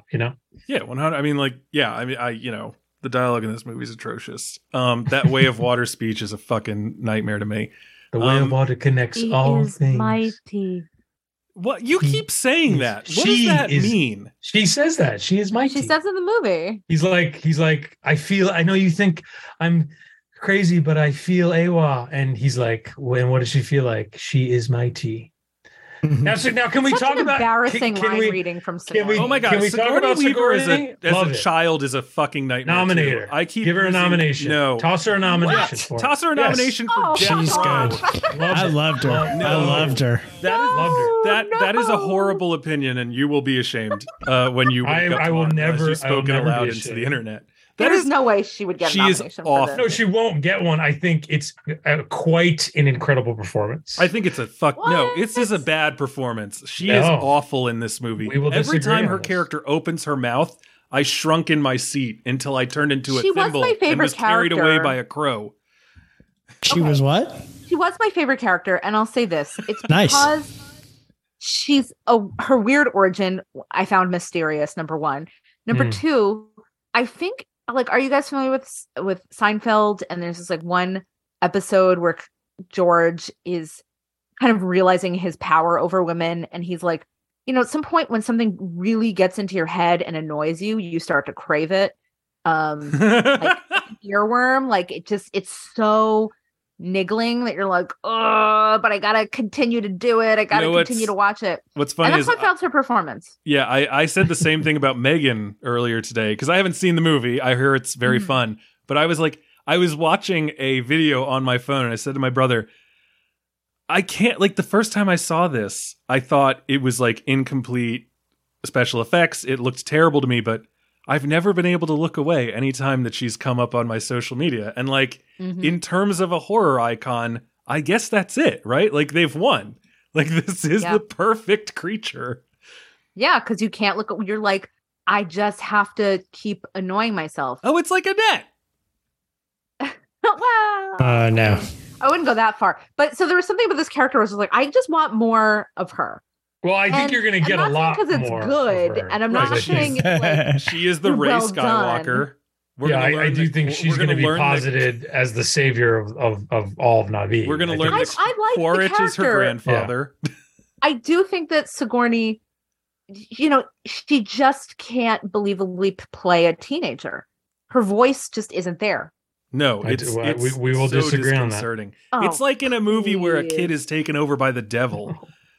It's no, here's my thing on it. I think it's weird, and I think that's the point, right? I think she's playing the innocence, and I think it is strange, and I think that's obviously entirely the point. What I like about the rendering of the characters, she's apart from the rest of the movie on purpose, right? Because she has this budding omniscience that you kind of see in some of the scenes where she kind of has a sense of what to do at the end of the film, especially when she kind of saves the day, right? You're getting a sense of her understanding her larger purpose as the movie goes on. It's obviously kind of a C plot that's hinted at. And I think obviously in 3 and 4 and 5, whatever, it'll be blossomed out. And I think that's, whatever, buyer beware on that. If it doesn't work for you, it fully works for me. I love the character. I thought that's one of a few things in the film that expanded and interested me more in the world than the first one did, which, it's a thin line. I love both films and I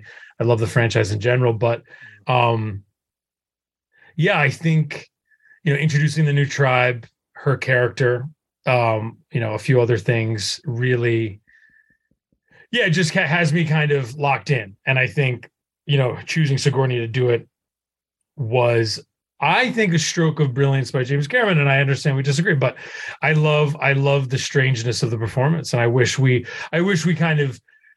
often wish we credited those types of performances more than we tend to, where it's like, I'm not, obviously she will not get nominated, but I'm not being facetious or glib. I'm being serious. I wish those types of big swings were often appreciated more than they are. And I think that's But I what mean, we're doing like, here. if they're not good, and- why and should there that's- be them?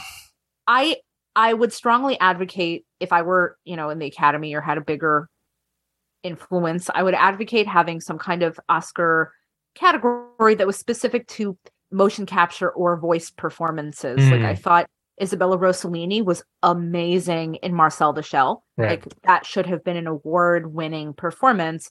I think Andy Serkis will one day get an honorary Oscar because of his work does in the Annies not have like a separate category for like best voice actor or something like that? Who cares about the Annies? I mean, a lot of animators care about the Annies. No, they do, but it's another guild award that is supposed to be a precursor to I agree. Hollywood's biggest I night. agree with you. I agree with you, Robin. I think along with stunt performer, right, there should be an award for The issue I have with that is it.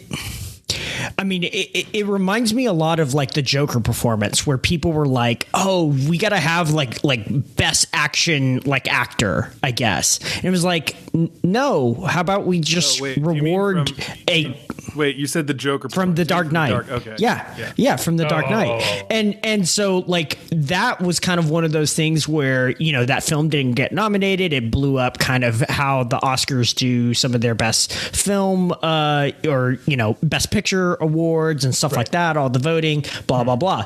But I think the amount of them.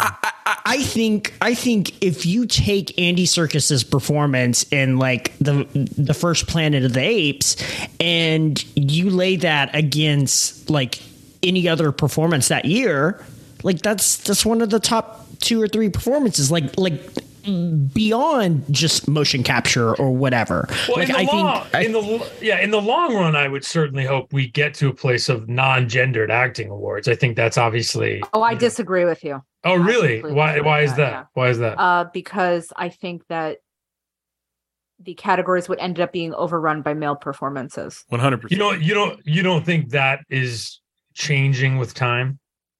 No.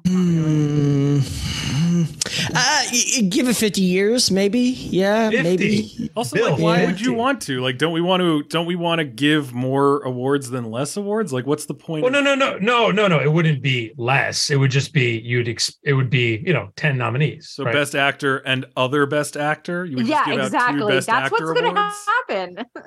I mean, look, I think I like the idea. Is my point. I think if for in the short term, I like the idea of adding. Like we're talking about, I agree with Robin. I like the idea of adding a category for motion capture / voice. I think that's a good idea. Not to toot the horn of the Washington Area Film Critics Association Awards, but we do give best youth performance, voice performance, and motion capture performance. Well, just like what Robin said, who the fuck cares? We are leading the charge, and I think we are more influential than the Annies. Oh, here we go. I'm sorry that I'm about to start a turf war between the Annies and WAFCA. But guess who won best motion capture performance? Zoe Saldana in Avatar: The Way of Water. She was fucking great in that. I think Deserved. that she should have had a best actress nomination back in 2010. 09, yeah. Or 2010 Oscars. And yeah. I will say the nominees were Sam Worthington, Zoe Saldana, and Sigourney Weaver, which is crazy because I actually think that Stephen Lang is better than all 3 of those people. He was the character I was most compelled by. Because Lang is great. I think in terms of like I was saying, subverting tropes or, doing something new and interesting, I think him as the villain learning to love his new avatar Na'vi body and excelling in in a more compelling and interesting way than Jake Sully did, because he wrestles his sky dragon without tying its mouth shut. I thought I had a lot of hopes for his character. Once he crushes that skull, I really thought they were going to do something interesting with him, and he just stays the same dick. Like I was hoping that he. Well, his character changes though. Yeah, but like what I guess what I was kind of hoping for was that he would like be the dark Jake fully Sully. Turn. No, I wanted him to be like evil Jake Sully. I wanted him to be like hey, guess what? I just hopped on top of like I would the big I would dude, bet and you now you I all would gonna bet follow you me. I would bet you many dollars that he will be a part of a 1.7 billion. I will bet you many, a full $4 I that was he gonna will say be, 3, Mr. Moneybags. that he will be part of a, evil tribe that's living, indigenously, at this point in the Do third you movie, think right? that they'll ever make an evil tribe though? Like one of my I think Cameron has directly said in the next movie that's the whole plot. I think. So what do you think? There's like a fire tribe that's going to be antagonistic to the other fire tribe tribes. can't be evil. The fire tribe is always evil. Was that The Fire Nation, baby. Is the Fire Nation? He's fully going to embrace the Avatar, the Last Airbender. Take Avatar or the Last Airbender over. No, it's not going to offend me, dude. It's just fucking annoying and lazy and boring. He wrote all of this, like, what is it, like 6 years before the Last Airbender ever premiered on Nickelodeon? That for a second. What are you talking about? You don't believe that? Oh yeah, he's had a lot of this stuff. There's been litigation. He's like produced all of the sketches and stuff. It's like a whole thing. Obviously, a movie this successful. Every Yes this is what album happens. that he ever not Yes. What's the other prog rock band? That doesn't matter. Can we talk about Spider real quick? Yeah, you don't have to. I will. So Spider sucks. I've heard Let's do it. I've heard that people like compare him to Newt from Aliens, and I think that is the dumbest comparison because Newt never fucking turns on her own people in that movie. Like, I get that that's weird saying that because Spider is kind of like helping out fellow humans ostensibly, but like still he's helping like a Avatar, right? Literally. So I just don't understand why this character is here if he's going to make this weird heel turn that I don't think is very much earned. It's his dad, though. It's his dad. Yeah, but it's not his dad, and they go through so many great lengths to reinforce. You're not my son, I'm not your father. Bill, like he says it over and over. Bill. But you got to the end of the movie where he chooses not to kill his son, right? So I understand what you're saying. No, but the movie, he chooses not to kill. Who is it? Natiri? No, in Sacrifice. Chooses not. No, Spider chooses to save his dad. Yes. No. He's talking about when the knife to the neck, and because Natiri was going to gut him. He pulls away. My point is, so yes, the whole movie. Quaritch is like, you're not my son, but obviously he's lying to himself, right? And at the end of the film, the character shift we were just mentioning is he acknowledges, right, that he has a feeling towards this young person who is his son, right? Who's his mom? Do we know that? I don't believe that. We don't know. There's like some woman at the start of the movie, but I don't know if that's a nanny or a mom. Because like they have this whole like, oh, I wonder who my dad is. Like, ooh. And then, he comes over and he's like, there's worse things than not knowing who your dad is. And I'm like, but who's your fucking mom, kid? Like, do you not give a shit about that? Yeah. I think at some point it might even be hinted that he's a test tube baby. That's what? Really? I don't know that I remember that, but that's interesting. But I mean, look, I think, Spider worked way more for me than all you guys, but I think once again, the thing I like about that character is the fallibility. I like that he helps his dad, and I like that, the kind of brief acceptance is the thing that clouds his judgment, and then ultimately he kind of struggles at the end, goes back, look, like, in my opinion, like a kid would do, right? I think that's like a 24-year-old kid. I come down on that, where it's like, a teenager in his emotions about kind of his allegiances once he realizes his father is in fact still alive, and all of that, comes with it. And obviously the kind of very clear, Avatar, whatever, metaphor or whatever, allegory of kind of, his father being looking like one of the good guys. I think that's all interesting. I mean, once again, it's like, look, I'm never going to say he doesn't paint with a broad brush, but I think on these epic films, that's how I think that is what makes it work. And so it works.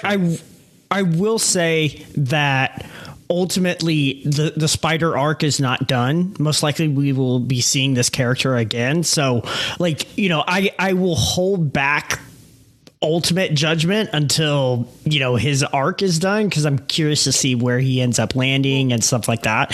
I think the other thing that the film does that it does a good job of is, you know, Brian, you were kind of making fun of it, but like I think it does do a good point that like he is, you know, probably all of like 5'8", 5'10", right? Versus these 9-foot behemoths. He's not blue, right? He's always got to wear this mask. They kind of make fun of him a little bit for it. And he's always an outsider. He's never really accepted all that well, right? They always kind of are like willing to just kill him in an instant because she's like, he's not my blood. And I was like, that's kind of fucking... Yeah. And I love that. But I wonder if that's the type of thing where we're going to have to wrestle with that, or if while I'm saying I think that's what's being set up. It's possible. I think another issue that I have with this movie, and it's kind of I've compared this movie. No, I compared Glass Onion to the sequels to Pirates of the Caribbean, but I'll do the same thing here. This reminds me of the Pirates of the Caribbean, where instead of there was a thing I read, and I don't know who wrote it, and I don't know who they were interviewing, but it was basically like the writers of Pirates of the Caribbean, upon the success of Curse of the Black Pearl, had a decision to make. And it was, are we going to make these Indiana Jones-esque serialized, like, you know, not serialized, like episodic, picaresque adventures, right. or the further adventures of Jack Sparrow, right? Or are we going to go all in on the lore and try to build an intent? And like they went all in the lore. So like the second, what's the Medusa? Pirates of the Caribbean ends with them being like, now the real adventure begins, and it's like, oh fuck me, no, are you kidding me? And this so I think does the same thing. And so like, you know, there's every once in a while, if you want to like Joker style snap a pool cue in half and make a bunch of nerds fight each other, ask the right ones if Empire Strikes Back is like a complete movie, right? Because there'll be people who are like, it ends with Han and Carbonite and like all this other stuff. And like, no, and now we got to wait for the next one. It's not like an actual story. It's not real. And like, that's, you know, that's up for debate. And you can get into it here if we want to. I don't know that I have an answer for it. But like, this movie is that same thing where it's like, okay, so you came up with this like dumb new story that's a retread of the first movie. You've come up with a new unobtainium. You've come up with a new way to make Jake Sully and now his entire family an outsider. You brought back the dead guy and the dead girl, and you've done all this stuff. And then the movie ends with, we've got to go fight those humans, which is literally what we did in the last movie. What's happening? Like, and I'm not okay with that. I don't care. Like when I realized that he was building out lore by being like, oh, we have this kid who might be like just AWAS. No, AWAS is Aleister Crowley's thing. And like, oh, Spider is around and he's got to like, is he going to be okay with his dad? And like, his dad is back. Well, like, and I was like, oh, we're not getting answers to any of this shit until like movie 4. So Jake Sully though, right. Becoming a better father, right. Learning that, right. Obviously, you know, the way they build it is you have the golden son who obviously perishes and the kind of fuck up son. And in the course of this movie, right. Jake sees that in his second son, he sees himself and he understands, right? Like over the course of this movie, their bond grows stronger, right? As does the bond with the whole family. Is that not growth though? Is that not part of storytelling? Is that not going from A to B? I cared about these characters maybe, but like I kind of don't. And I think that the fuck up son is responsible for everyone getting killed.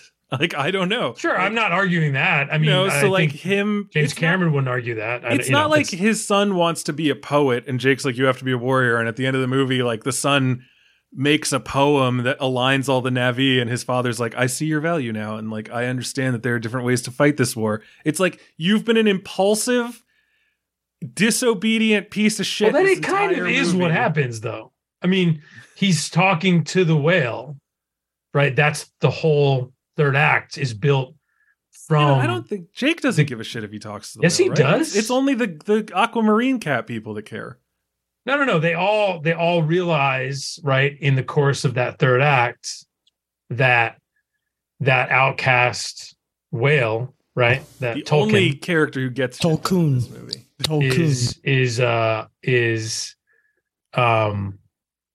not in fact not a some murderous evil beast, but in fact a creature of empathy, which is what the second son is saying. No, because he told them that in like the middle of the movie, and they were like, yes, but it takes them. They're right, not but it allowed takes to them fight. until the end like, to realize that he's still a bad person. And like, but do they accept that whale at the end? Because Yes. if anything, the whale's doubled down on the crime that made him an outcast in the first place. Because he says to them, like, the whale didn't kill all those Na'vi. The whale was trying to fight the whalers or whatever. Yeah. And they're like, it doesn't matter. They're a pacifist species. They'd rather go extinct than raise a flipper in self-defense. Right, but I believe that thinking is altered by the end of the film it is. I'm not trying to be difficult. I legitimately don't believe that they ever address whether or not that whale is now accepted and all the whales are going to rise up in a whale riot, which will be the name of my second album. Or like, I don't think they ever tie that knot off. Do they? Was there a scene that does this movie ever end really? I mean, everything that happens in it is just a stepping stone to the next movie and the next again, movie, yeah, that's kind of the problem. Like they set up a lot of stuff, and I don't, aside from one of the kids getting fucking axed, I don't know what we've really. And Jake's like, we're gonna go fight, and I'm like, that's what you were supposed to do. That's what I was excited for. You took out a train. There was an insurgency. It was cool as shit. And then you came here to do a sandals from like for 2 hours. That's a scrapped. I think it's a scrapped movie or something like that. Like he like exercised a part of this movie. There's a graphic novel called Higher Ground that is kind of covers the 15 years in between Avatar and then this film, which I think was initially supposed to be the second film, but ultimately they kind of moved to obviously this one, and so they made that story into a graphic novel of some sort. We'll never read that. Nice. Brian, I needed to know if you're going to read that or not. Thank you for telling me. What I was just going to say really quick is, I just think it's funny. Like, so your argument though, and I understand you don't care about these characters as you continue to say ad nauseum, is, you wanted him to make every right decision, right? Like that's, I guess I get confused. Who is the he in that? Jake, right? Jake, I would like Cameron to make one or two right decisions. I don't think Jake makes. I don't like what do you mean every right decision? What I'm saying is you're saying the whale, and now we're on to Jake again. No. What I'm saying is no. Hang on, buddy. What I said is you at the end of the film, you're saying, okay, now they're going to fight. And you're like, that's what you were supposed to do at the beginning of the movie. And as we talked about earlier, right, he makes crucial mistakes, right, that results in this movie happening. So I think the movie's quite a bit more boring if at the beginning of the movie, he's like, oh yeah, let's fight.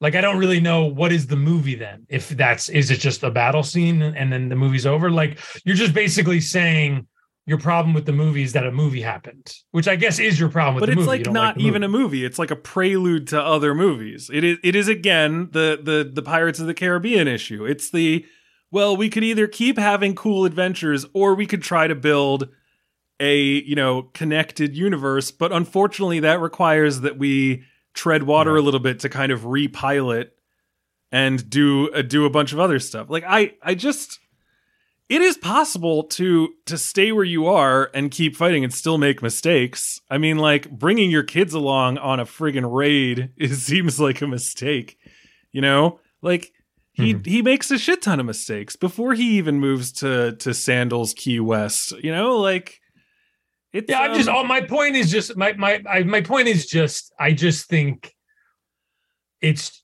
you're this specifically narratively, what you're criticizing is just, I always struggle with a criticism. I always struggle with is just a general thing of like, well, I shouldn't have done it that way. Well, I just think that ties into this is not a movie that I like. Like, you know, right, which I understand. I just think it's that I always bristle at the like rewriting criticism, right? Where it's where that's it's like Brian's whole bread and butter. Yeah, man. Okay, well then here we go. This is the problem. Sourdough with Kerrygold. My thing of just like, well, you know, you did it this way, and if you had done it this way, I find to be like the most like I don't even understand. It's like you didn't do shit. Like what you're rewriting a movie that got made. It's like criticize what's on the screen. Just saying this movie fucking sucks and there's nothing to talk about. No, you're being willfully. What are you talking about? I'm saying you criticize plenty of other things. Being a retread of the first movie is a calamitous narrative decision. But you're saying that is me being annoyed that the movie exists and wanting to rewrite it. No. What you just said and what you said earlier, I totally accept that. That's a good criticism, right? If the retread of the initial movie, right, as you see it, doesn't work, yes, of course, I get that. What you were just saying is kind of this larger fundamental thing of like, well, they're choosing to dig into the world, and that's not the way I would do it. So, he should have fought instead. And it's like, okay, well, then go write that movie. Like, what is that criticism? It's like, that's not the movie we watched, right? Like, what you just said is, I think, very adept, and I get it. I disagree with you, but I think there's a specific difference between those two things. You know what I mean? It's like, I don't know that I find there to be a difference between that, because if not, I'm just saying a thing, but I'm not like offering an alternative or backing. Well, convoluted and complicated are two different words, as we established earlier. So these are two different things, and if you can't understand that, then I don't know what to tell you. Yeah, no, maybe I'm just too tired. I don't know, but I mean, again, like I think that in chasing your characters, however far away they are from the initial action, you abandon the ability to grow the depth of the world you're creating. I still don't know what the fuck the humans are there for. I don't understand the fundamental driving force behind humanity. The antagonists in this world is still lost on me. Like I don't. So now they're not just strip mining. Now they're going to colonize. Like, are they going to like? We're only given a couple of like scenes there. And we've completely abandoned unobtainium, and now we're getting whale juice. And I just like, and not we just have whale juice. We're getting terra forma. Like they are going to create a colony for civilians on this planet or this moon. Right, and I would love to spend more time there to learn about that instead of being with a person who seems to be operating 3, 4, and 5. I'm not coming back for 3, 4, and 5. Okay, well, like then you're not going to get that movie. Yeah, and I don't give a shit. Like I don't need it. I was there for that. For this is the movie to dig more. And instead, they just were like, "What if we go over here for a little bit?" And I'm like, "Look, I don't want to dilly dally. I want characters I care about. I want conflicts that I find to be morally and philosophically engaging." I don't want more of this cartoon shit. I'm just like, I'm not into it. Yeah, that kind of rides that borderline that Dan's kind of talking about, where it's like, well, the characters did this. I mean, whatever. Yeah. But whatever. Yeah. I hear what you're saying. I mean, look, it's just a fundamental difference. You just don't like the world. I mean, I get it. I don't know what there is to like about the world. What is there to like? Dan, you like the world. Crackers. I feel like I've been pretty clear about what there's to like about the world for the last 2 hours. It's just like lush, and it's like, what if we weren't there? I like the world because I think it's quite beautiful. I think I really love the growing lore of the Na'vi people. I like the origins of where it comes from. I like the indigenous, kind of largely indigenous references that we mentioned earlier. I think that all works quite well. Look, the racial component doesn't bother me. The way it bothers others. I understand the argument. I will certainly not. I'm certainly not discounting it as much as I'm just kind of admitting that it doesn't. I think it's far enough away from the inspirations that it does not bother me. And then furthermore, I think what I was always excited about is almost exactly what you weren't excited about. I was excited about the extension of the world. I love all of the underwater photography in this movie, right? I love all of the creatures, right? I think they're different enough from the creatures that we know in this world, while also suggesting a lot of the creatures Cameron himself has seen down, many, many leagues under the sea. I think he's drawing from a lot of that.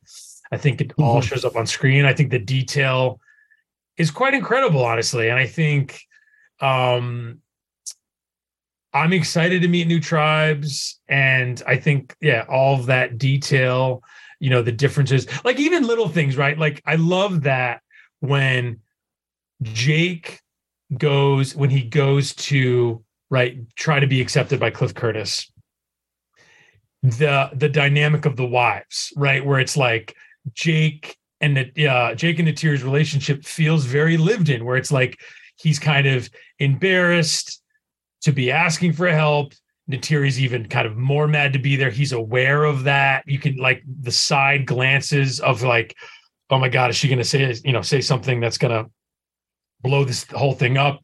And then you kind of realize Cliff Curtis is dealing with the same thing on his side with Kate Winslet. I think the fact that like the motion capture and animation allows for those nuanced moments to come through without any dialogue is frankly like a miracle. And I think there's a lot of moments like that in this movie where the acting it comes through incredibly. Like the scene where Kate Winslet is mourning the loss of her, connected, Tolkien. It's like that scene is effective. That scene effective. I will say one thing. Her symbiotic sister. Yeah. Well, one thing that's interesting about this film is that for the last like two hours or so, Spider is basically, except for the humans that end up kind of invading and wrecking shop a little bit, Spider's the only one that's kind of like breaking that mold a little bit. And he is forcefully like put into this film, and it would have been very easy for Cameron not to have a human character in that role, right? An abandoned Na'vi or whatever, right? It could have been just it could have just not been a character, period, right? And I find it interesting because he's gone this extra step of like changing the body type of the enemies, right, of Quaritch, and now all of a sudden it's like Navid versus Na'vi, and it would have been so easy for him to not have that human character in there to kind of like, break things up a little bit, and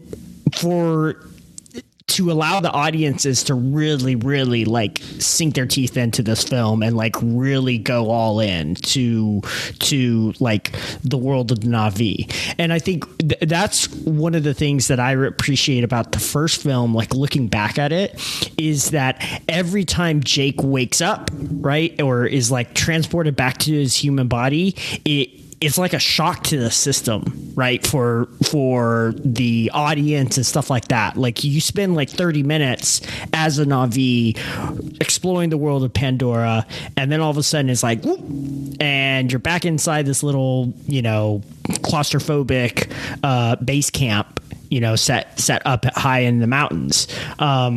So I don't know. I think that's a brave choice. Again, Spider is in a lot of ways. He is like, he's a troublesome character to like get your head around and figure out like why are we going through this much effort to just basically have a character that has to wear a scuba mask the entire time he's on this planet. I think you're discounting how essential he is to like the function of the screenplay, which could be a criticism in itself, where it's like you need Spider for the movie to work, right? You literally need a character to be between the two worlds, right? So it's like, why? Do you? I mean, like they end up finding because you need someone. Because they go and like a helicopter goes sort of that way, and so they're like, oh, I guess he's in that direction, and then they start wrecking shop. And then they start killing whales. It's the same way. Spider is completely useless. it's the same way you need the framework device in Titanic, right? Like you need to cut away to something else, right? To pace You didn't out listen to your our movie. episode on Titanic, did you? No, but I hated that framework. Okay, but that does not discount. But it works for a lot of us. No, but hang on. But wait, forget about works or not. Hang on, forget about it works or not works. If you don't have it in there, how are you telling a story which essentially happens in 36 hours, where you have to build this timeless romance, right? Like Cameron is a smart storyteller in these ways. Like, are these crutches? Sure, but that's why it works, right? So I think Spider is a similar decision that you need to break up the kind of the narrative tension, right? And you also have someone who, because he's new to this world of these new avatar military creatures, they can explain the mechanics. Sure. The first scene. There's more than one scene. The point is it's an essential character for these reasons. If the character doesn't work, I hear you. Okay. It works for me. I understand that criticism, but not unlike the Bill Paxton sections in Titanic, they serve, right, to extend and it feels like Jack and Rose have been together for quite a bit longer than they actually have because of those scenes, because of Gloria Stewart giving you context, because of Bill Paxton asking questions. If you do not have that movie will not succeed. And I think with Spider, you have a similar narrative device. So I think it's essential to the larger picture, to be honest. I find it interesting that you say, I think the movie would still succeed without Bill Paxton. I think it would succeed more. I think it would succeed without it, but I still like the framing device because I just enjoy in media res shit. Like, well, yeah, and as we like said, just when you watch on the episode, I think that if you eliminate that shit, you have more time to build out your other characters and make a more like enriching, interesting. Look, I suppose you could build out like a Victor Garber B plot to like, or something like that. I would dare to dream. Would be the solve, right? That would be your solve. But I think that would be a mistake, right? I think keeping it focused on the romance, whether it be Gloria Stewart or, but I think you could find more moments to live in that romance. I mean, we cannot have another Titanic episode. No, I'm not trying to have this is just my observation, right? I think that's the human romance in my mind is very episodic. We're not going to have it and doesn't have any room to breathe. And I think if you eliminate the stuff that's happening in present day, you have more time to do that. But like you said, it's a crutch and Cameron's using it so he doesn't have to write better. He can write simpler. I mean, we won't agree with that, but I think, you have the same thing in the first Avatar, right? With Quaritch's scenes, right? That's to Robin's point, I think I prefer The Way of Water only by a hair, but I think Robin, I think you're right though. There is a cleanliness to the first Avatar. That's a good way of putting it. That is quite impressive. Like, I do love it's just he's a double agent, right? That's a beautiful, I think, a beautiful part of that movie where it's like by minute 35, you're like, oh shit, here we go. Like, okay, I see what's happening here. But I also think that like the one of the problems with Avatar that extends into this movie is that there's never a reason that he would want to help the humans. The humans are so cartoonish. You're the only person who cares about the humans. Yeah, because I'm a fucking human, and also just I don't give a shit. Like I find the bugs in Starship Troopers to be more sympathetic than the humans in Avatar. Okay, wait, you find the bugs more? Okay, well, the humans in Starship Trooper aren't sympathetic either. No, they're awful. Like that's one of the so what are we that movie talking about? I don't know. Yeah, they're awful in Avatar. Awful in a realistic way. Like this in what Avatar, are you talking about? In Starship Troopers, they're realistic. They're realistically awful because they're living in a fascistic society. Okay, so in Paul Verhoeven's Lenny Riefenstahl satire, they're realistic, is what you're saying. Because that's the whole point of his satire. Satire has to be realistic. It has to be grounded in human truths. I understand what satire is. Right. So don't act like me saying that's a fucking you're apples and oranges, but you're apples and oranges. You're comparing Starship Troopers to Avatar like that means anything at all. I don't know what you're talking about. Avatar is not a satire. Okay, right? well, It's an yes. Then of allegory all the for something avatars ever made, Avatar is the Avatarist. Is that a better thing to say? I'm not going to compare it to any other filmed medium ever. All right. There, I'm working within the framework that you're setting for me. Congratulations. Okay. I don't know what you want from me. I'm not supposed to talk about I would other like? movies when talking about this movie. Yeah, let's wrap it up. I'm not allowed to care about the humans. I'm not allowed to talk shit about how poorly it's written because then I'd have to rewrite it, which is bad criticism. I'm not making rules. I'm not making Next rules. time, I'm write responding me a to list what of you're saying. guidelines I'm for me not- to follow I'm during this responding- conversation so Brian. that I don't have to spend half Brian. my time just talking about my own feelings and trying to work around these obstacles that you're setting for me. I'm not setting obstacles. I'm observing what you're saying, and I'm disagreeing with you. That's all I'm doing. Is that a problem? I don't understand. What obstacles am I setting? Because I bring up like another movie and you're like, oh my God, you're like talking about that movie when we're talking about Avatar. It's like, yeah, that's... But hang on. Do we not agree? Hang on. But do we not agree? Okay. You're saying that you care about the human characters in Avatar less than the aliens in Starship Troopers. And what I'm saying is that to me just feels like apples and oranges. Like they're two fully different, like I would say like, bring up, I don't know, Dances with Wolves, right? Like, okay, yeah, the humans in Dances with Wolves have way more, empathy than okay, fine, I hear you. Like, aren't they all humans in Dances with Wolves? Give me, or the white men. Give me an example that, that is comparable. Is all I was saying. That's all. That's that. But whatever, your point stands. I understand what you're saying. You find the humans to be kind of so malevolent, right, in these Avatar movies that you as a human yourself, it pushes you away. Is basically the thought, right, which I get. This is like a movie that's written by someone who's never actually interacted with a human being before. Sure. Yeah. Okay, Dan, what did you think about the high frame rate? I did not see it in high frame rate. Did you specifically do that on purpose, or did you just not? No, I think where I live. No, I saw it in IMAX 3D. I don't know that it was offered at the theater. I wasn't like trying to avoid it.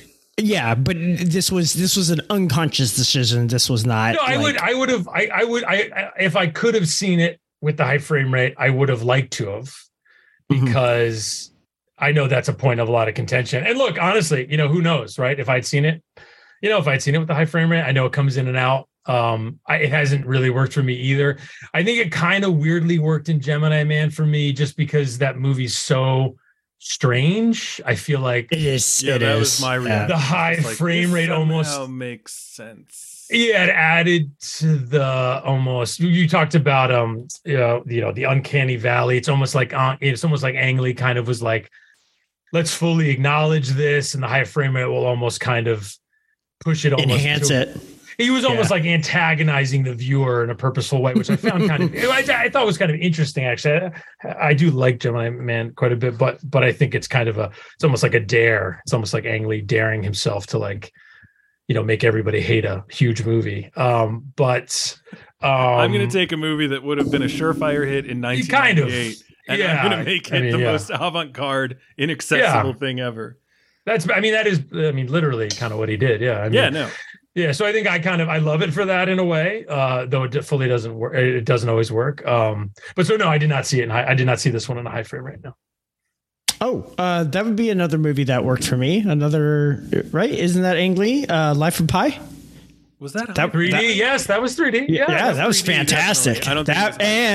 And a big part of that film was just the ostentatious nature of water.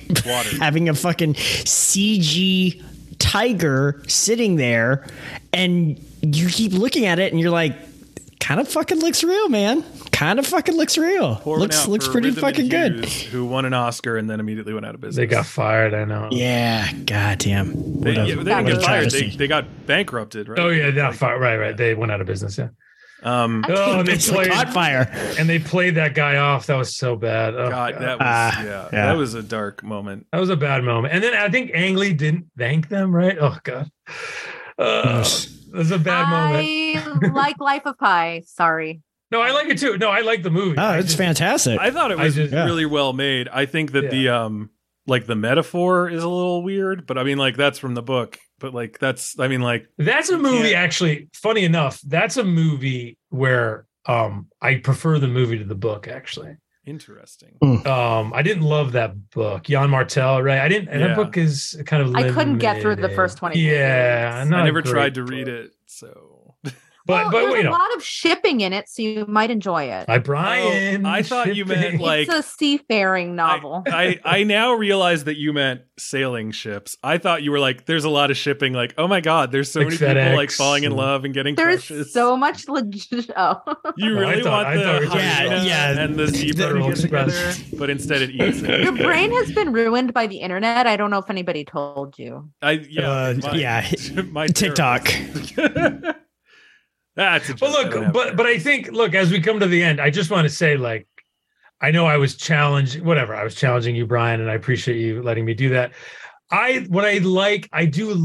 These are my favorite episodes, okay? Because I like that it's good. This is good. Like, I like that movies can come out and make this much money, and one person can hate it, and one person can love it, and a couple other people can be like, this worked, this didn't work. And I kind of wish. Yeah, I just kind of wish all of the discussions could have this type of kind of, like diversity, because I think, I like that Cameron can still achieve that. And I think that's been throughout his career. You could look True Lies, all the problematic things in True Lies, God knows, have only get worse with each passing year. And like an Uzi wouldn't shoot like that if you dropped it. That's what we're exactly. Yeah, that's exactly what I'm talking about. But my point is just, I think at this high level, and The Fabelmans was another kind of I thought another kind of great episode of that, where it's like, I like it. I like the discourse. I like, I love that I love this movie, but I love Brian that you hate it. I think it's good. Same thing with last year. Same thing with last year with Matrix Resolutions, right? Well, Brian wasn't. What the fuck? I know, but that was also a movie that was like hotly debated and stuff like that. Yeah, similar. All six people who saw it were constantly shouting at each other about it. But yeah, that's a good point. Yeah.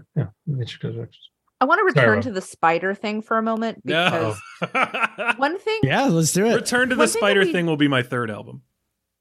We didn't really get into that quasi romance with him and his adopted sister. Sure. And I know I've brought this up many times before, but like the Westermark effect would virtually make this impossible. And I find it creepy that Cameron keeps there's something about the pretense of like these toddlers that grew up together falling in love is like a little weird and creepy to me. And basically Jake and Neytiri are his adoptive parents. Like they raised him. What the fuck? Yeah, but Neytiri is willing to murder him, so clearly she doesn't give a shit. Well, because they treat her like she's an animal. They treat who like she's an animal? Like they've characterized Neytiri as if she's some kind of like a beast. She's angry and she's not articulate and yada yada yada. Like she gives into her primal nature. This is what I mean about the weird. When you say we, are you talking about the filmmakers or are you talking about the characters in the movie? I'm both. sorry. You're saying both, right? You said they are like, they characterize Neytiri as an animal. The filmmakers characterize the way that they create her character, or the way that we're supposed to perceive her, is this like ferocious, animalistic, she growls a lot. She's just mad all the time about all sorts of things. We don't see a lot of the human side of Neytiri in this movie, other than the fact that, she loves her children, but dogs love their children. So what can I say? It's just a weird characterization for her. But that was my offshoot of your comment about their parenting. I just don't, it's hard to see a lot of humanity in Neytiri in this particular movie because Zoe Saldana does not have a lot to do in this movie. Well, she's not a human, but like that also makes me wonder. Yeah, but she's not she definitely does seem to hiss more than a lot of other people do. Yeah, That's Well, what I'm referring they to. all hiss. I mean, all the kids are hissing constantly. I'm going to take your word for it. Spider hisses constantly. Well, Spider that's- hisses a lot well, that's because he's separate mimicking them. Yeah, he's Well, but mimicking. he's Right, he's mimicking. Yeah. them. Do you think there's But gonna be that is a sign. Yeah, that is a sign that is mimicking the Na'vi, not mimicking Natiri, I right? think in He's one of the mimicking. next movies, like someone's going to pull Spider aside and be like, "Look, we can hiss at each other. You can't hiss at us. Look, I would love dude, it. can you just get rid of those dreads, those white boy dreads? Cut your fucking hair." It's like Spider. This is an intervention. Like, so Like just you sit were not down. born in Burlington, Vermont, my friend. You can't have He's gonna- sex with. he's You gonna- can't have sex with your god sister, your stepsister, who's Right. also God. That episode, yeah, your step god sister, your god stepsister. No, I'm it's gonna your love god stepsister. your stepsister, who is also God. the episode. No, of they're not. You cannot Jill. fuck Their all of us, adoptive right? Sister. She's Adopted sister. Adopted AWA. sister. She's AWA, dude. Watch out. She's AWA. She's AWA. So God you damn. can't fuck AWA. Don't try. No, Stop. everyone Well, I'm fucks sure AWA. somebody You wake up could to that fuck tree AWA. and you get it on. This Yeah, is that's- another thing, and I don't. This just bothers me as a person with any kind of faith. I don't know if like other people of other faiths would have an issue with it, but it is kind of like a cop out that it's like you like Cop out? you're not going to meet any Na'vi atheists, right? Like their faith is backed up with like plug into that tree and talk to God for a second. Like it's Why not? I don't know. I just like I would love a third movie where there's like a fire godless, people. a godless tribe. Yeah, that would be the great. godless fire people. I would love And that. I'm not even gonna. I was gonna make a joke about what Earth race they would be, and I don't even know how to finish that joke without getting murdered. Yeah, I don't know. I just what it's I think it just folds back into my sense that Cameron is writing the Na'vi in a very like weird like I would vote for Obama a third time kind of way. Like he's just like, these people are great. They pray over like every animal they kill. They can literally like bond with a horse for its entire life. They like with their chill hair, with they whales. stick their hair together. Yeah, like them and the whales are like cousins who see each other like once a year, but they always get drunk together and have a great time. And Family barbecue. and like, you know, sure, they have a religion, but it's not like Earth religions, which are like lies and myths. Like they plug into this tree and like it's there, and like, you know, they can talk to other people from their pasts and shit.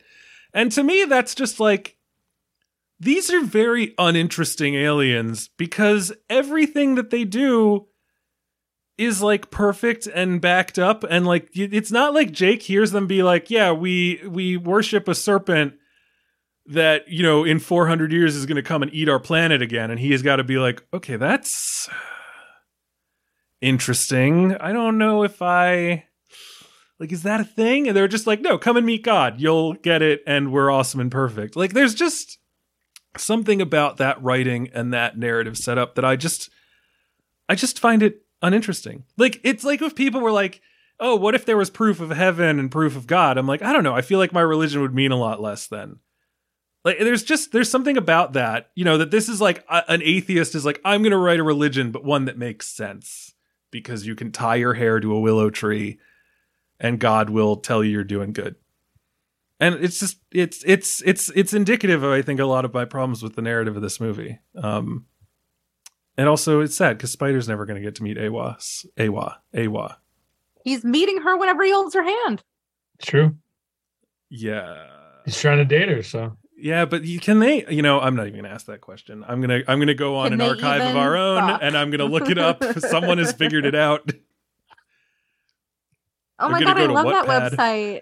website. You nerd. Wait, what was that? I love that website, you nerd. I've never been there. I'm just aware of it.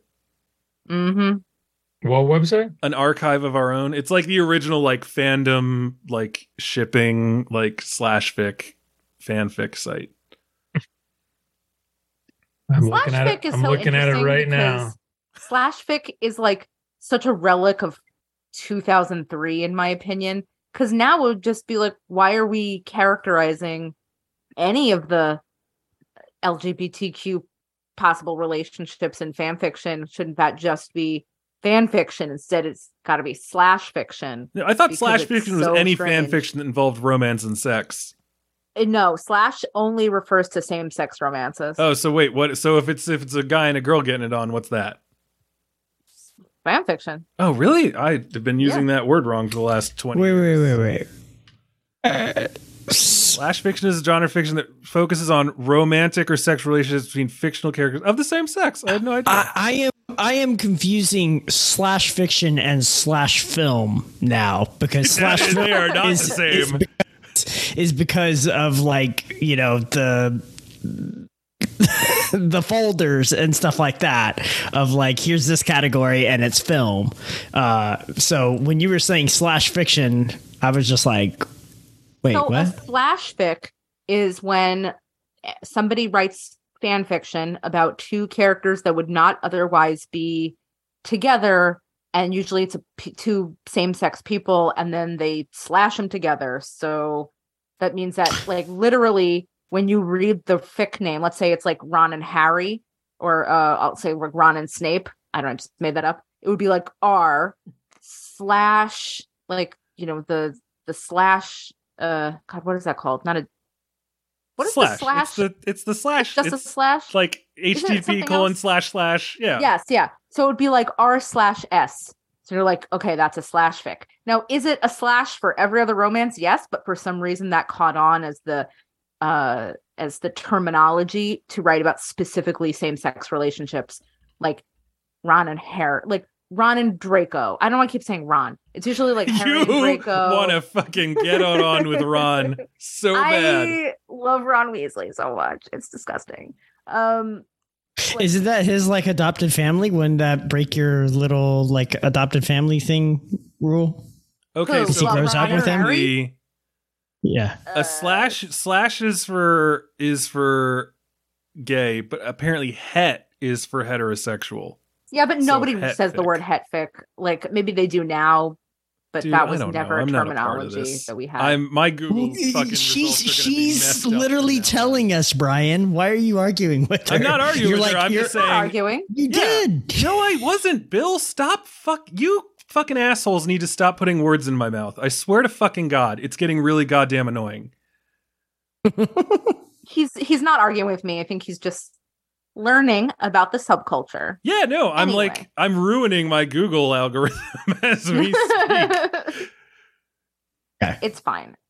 My point is, I just think that the idea of slash fic is kind of antiquated because Yeah, no, you know, 'cause maybe 20 years ago, that's like, whoa, we're putting two boys together. And that this has actually been a thing since Star Trek. Like the first fan fiction writers were female fans of Star Trek trying to get like Spock and Captain whatever the fuck Kirk. his name is together. Yeah, him. It in no way shocks me that you remember Spock's name but not Kirk's name. I mean, yeah, I like. Yeah, like, Cricket's which one of men, those what is your can I guy? say? Yes, obviously. Well, yeah. Clearly, you haven't seen the new Spock because he's pretty jacked. So, Nah, not for me. No, Nimoy Yep. for life. exactly. Yeah, Nimoy for life. So anyway, that's No, I just agree the with you, little Robin. That history it of is. slash fic. Yeah, I thought slash fic was just like, yeah, they're fucking. I didn't realize that it was homosexual. Because yeah, at this point, almost I would say the bulk of fan fiction being produced is probably like that. Like queering up a source material is like just a huge The bread huge and butter business. of fan fiction writers. like 90% of the internet probably. Yeah, and I would say fan fiction writers tend to be mostly women and girls between the ages of like 11 and 60. Just a What? good 50-year span. Yeah, exactly. Just I'm gonna hedge my FYI. bets and claim 3 generations. Like, there's a good chance that anything you read is either a young teenage girl or a woman in her like late 30s, early 40s. Is my yeah, guess. she's just about to hit menopause. Mhm. The last What? thing that Dan said was, "I'm on it right now," and I have not heard from him. So, are you there? I'm just letting you guys talk. You guys Oh, I thought you, sounded like, fell you're down having a rabbit Oh, fun. well, hole finally on an we got our say. on an archive of our own. So I was wondering, like, what'd you find? Like, what are you reading right now? I'm just chilling. Okay. Just enjoying the conversation. I thought you were like, I'm gonna let them talk, and I'm gonna read this Ron. Robin's gotten in my Ron head. only belongs with Hermione, says moi. I take your word for it. I think they're a very handsome couple. Mm-hmm. I have no. I thought all that discussion is just shipping. Yeah, I mean, this is shipping is as not we just know- fan fiction. Fan fiction is an element of shipping, but I could be a shipper who never reads or engages in fan fiction Yeah, at all. so I'll put it this way, Bill. I really wanted Jeff and Annie to get together, right? That's shipping. I'm shipping those What? two characters in Who? Community. Oh, in Community? Ew. I thought they would like work well. I think the age difference is not great, but anyway. So like, if I was like, or Scully and Mulder, there we go. I'll go back to my childhood. I wanted Scully and Mulder to get together real bad. Those two were made for each other. I shipped them. In conversations, I would ship. Oh my God, I really wish they would get into a relationship. I am shipping them. Would I ever sit down and write a 6,000 word, independently produced piece of fiction about their first date? No. I don't have the imagination for that. Yeah, but you may that's go what on Reddit fanfic and like is. read Yeah. a lot of theories or evidence or watch a lot of YouTube. Like, oh my God, there's so many what? YouTube. No, like seriously, like YouTube screenshots of like couples who have that will they or won't they like looking at each other. That's like a real thing. I discovered the song Call Me Maybe in like 2012 because I watched a video on Brienne and The Tormund Giants fan? no, Jamie. the Lannister. Yeah, Jamie Lannister. Jamie. Yeah. Oh, okay. And that's when I was like, oh my God, I ship them. And also, this is a cool song. I like it. Yeah, no, Carly Rae Jepsen, great artist. Mhm. What's I can't even. I've never seen. No, the anime things. That's what I'm used to. I'm used to like Linkin Park with like two anime characters you want to get together, Oh, yeah. Seems which like I guess a- lets you know how old I am. I don't know. that seems like a subculture of a subculture. Are people? No, I'm not going to get into this conversation. Okay.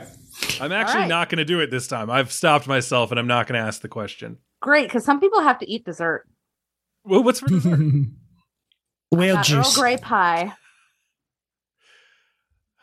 Earl Grey Earl pie. Grey pie. Wait, what? All right, I'm gonna look at Robin's stories later tonight so I can see a picture of Earl Grey pie.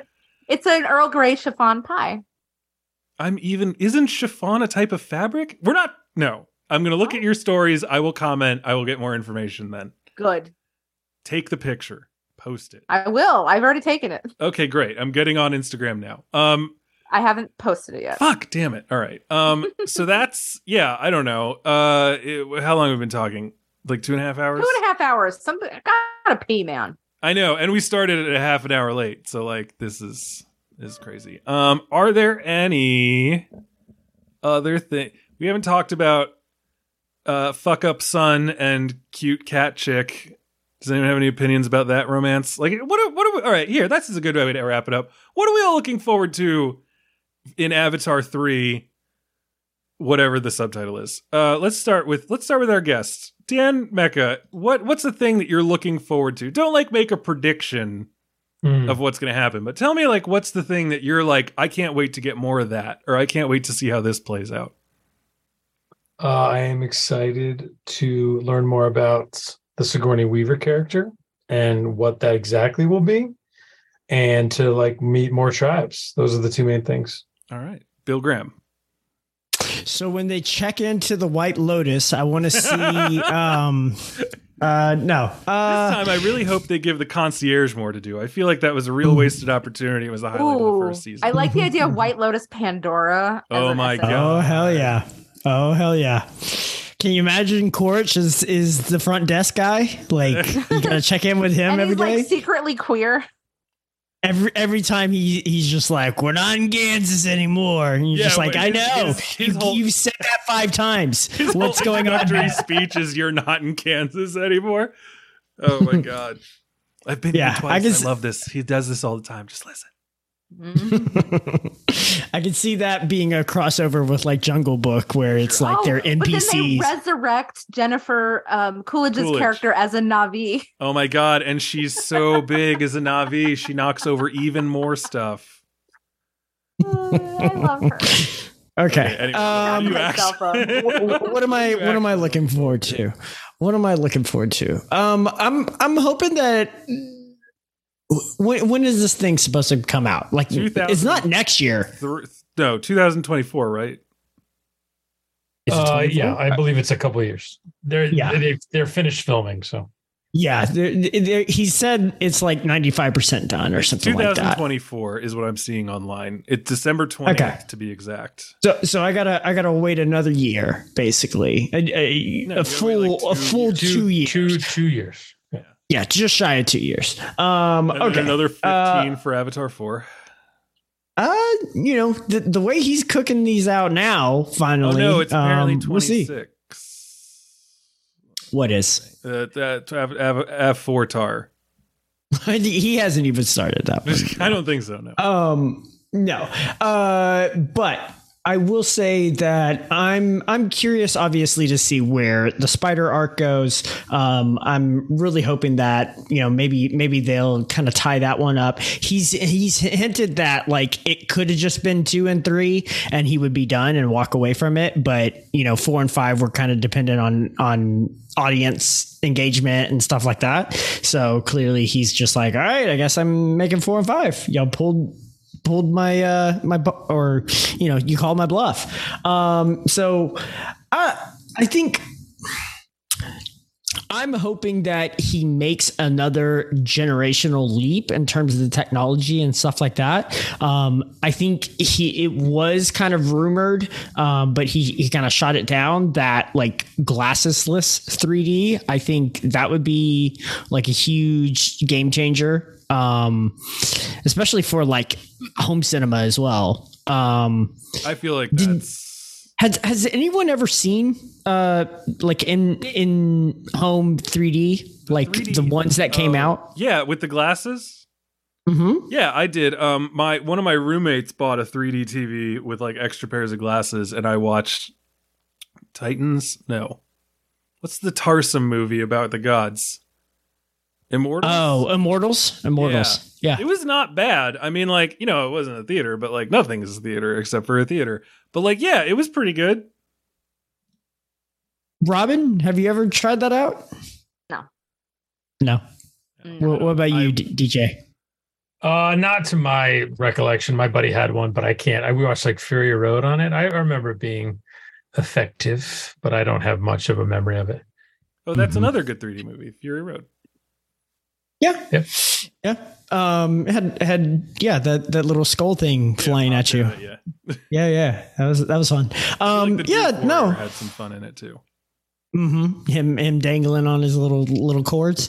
Yeah. I think if he can get a hold of that, maybe change that. But in 2 years, I don't know. That's rough. Maybe he can figure out high frame rate. Maybe he can crack that code. But I feel like high frame rate. Crack my brain open. from what I understood, really his whole thing was like, let me amp it up in the underwater sequences to really kind of make it feel a little bit more alien, a little bit more maybe in your face, and a little bit more reality bending. Kind of hop on some more Matrix stuff, but I don't know. Besides the spider thing, I think maybe answers about the little girl. The spontaneous combustion girl.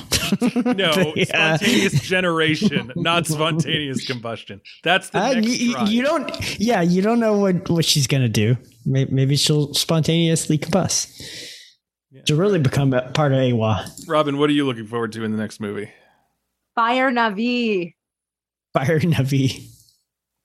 they gonna be like red? Do you think? I don't know. I don't know. It's like, what is this? Doing all the elements? I mean, fire, 100%. water, forest, earth, water, air. The mountain ones are going to be like maybe they'll just be flying with our powers combined. The problem is that he already made the forest ones kind of the flying ones too. So everyone's like, no. The flying ones are supposed to be on their own. No. The flying ones are supposed to be much more like, oh no, we don't fuck around with trees, bro. Like we fly. Wait, have we met That's a not- flying tribe? No. No, not yet. I mean, I'm just making this up. I just think up that's in. cool. I think they're supposed to be like up in the Hallelujah Mountains or whatever. There's supposed to be more tribes up there that but they're are living like there, right? specifically. Okay, I don't know. I can't. I'm not going to watch the third movie. I'm not looking forward to it in any way. So I'm not even going to. I don't know. If they do go to the you'll see it. fireplace, I'd love it if there was like a salamander that could walk on lava. If someone Why not? goes and sees it, and Why says, not a Navi that can do that? No, I want a very large rideable salamander that walks on lava. If someone tells me that's in that movie, I'll watch it. All 4 hours and 67 minutes of it. Okay, so that's all. Dan Mecca is our guest. Any final words on this before we leave? No, I like it. You should see it. I enjoyed it quite a bit. And that's it. All right, killer. That is all for today. Robin Barr, what are we talking about next time? Pinocchio. Pinocchio. That's Hell yeah. gonna be awesome. Cool. So until then, let me remind everyone that you can go to patreon.com/filmstageshow to give us your money. You can go to mubi.com/filmstage for a free 30-day trial of Mubi, the curated streaming service that is dedicated to elevating great cinema. We've got some awesome stuff on there. Lady Macbeth is the movie of the day today, Sunday, as we record this. And according to, what was it, Robin? That movie is Scorched Earth awesome. Robin's dead. Robin's eating her cake now. I'm sorry, that you cut out. What did you say? I said you liked Lady Macbeth, right? Oh, I fucking love that movie. Yeah, all right, Scorched Earth, awesome. Yes. So clearly I didn't cut out too much. But anyway, yes. So that's on there. Check it out. They've got some Nicholas Winding Refn on there as well. They got some cool shit. Check it out. That's mubi.com/filmstage for a free 30-day trial. Let's tell the people at home where we could be found between now and the next time that we shout into their ears. We begin with our guest, DJ Mecca. You can find me at thefilmstage.com, and please take a listen to the B-Side podcast with me and Connor O'Donnell. And Robin, have you been on the B-Side podcast? No. You got to come on. You got to get on. Yeah, let's do Who's it. on deck that we can throw Robin's way? Yeah, we'll offline. There's plenty of options. Yeah, Okay, we got to get you in. Yeah, definitely. Would love it. Sweet. Billy Zane. Ooh, I like that. Except I've only really seen one Billy Zane movie that I know. All right, Dead Calm. Are you still doing the like the near misses or whatever you called them? I can't. Almost movie stars. Yeah, we did we did a good episode on Taylor Kitsch last year for that. That is a good one. Yeah, that was a fun. Man, I wanted to like John Carter so much. That movie still should have been. I love John Carter. Yeah, that should still be called John Carter of Mars. They fucked that up royally. They messed That's that up. so I don't think that dumb. would've saved the movie, but like still. No. Did you ever do Like, one on Matthew Davis? no, that would be a good one. If you ever do Matthew Davis, I must be a part of that. So I can talk he's an about interesting guy. Blue Crush, Below. Below's kind of good. Darren Aronofsky's script. Kitsch, and then what about the guy from Tron? Right? He was another Garrett one. Hedlund. You could certainly have I guess you could call him almost movie star. I mean, he was in Pan. He had the moment. Yeah, Captain Hook, a movie that I loved. I think he's had a solid career, but yeah, he definitely went the kitsch route to some degree for sure. Matt Davis was in S. Darko. Oh, was he? Oh man, as someone. Yeah, Matt Davis, interesting guy. Tigerland. That's right. Yeah, he was in Tigerland. Yeah. He was fucking great in Tigerland. Yeah, he's good. I mean, once again, I think he's another guy who still works. But yeah, they had a moment in Legally Blonde. Yeah, if you ever kick that up again, Matt Davis. Talk about all right, so noted. Write it down. I'm writing it down. Sweet. He's on 123 episodes of The Vampire Diaries. I'll start watching now so I can talk about his performance as Alaric Saltzman.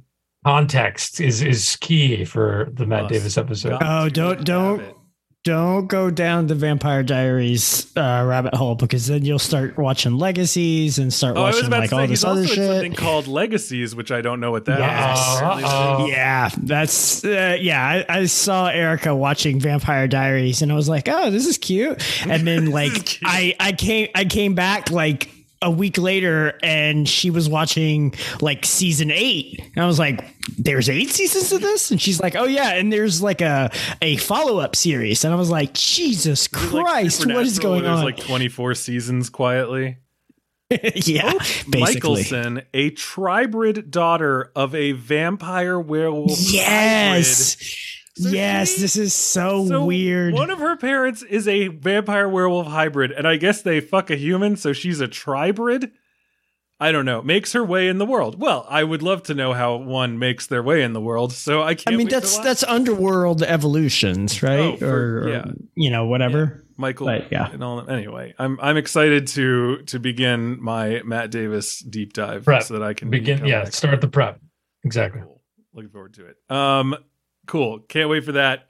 Bill Graham, where can people find your stuff online? You can find me on Instagram at BillSagram. I don't tweet, so I won't even tell you. You can also find me mixing it up on the Slack channel. Good stuff going on. Lots of good stuff. Absolutely.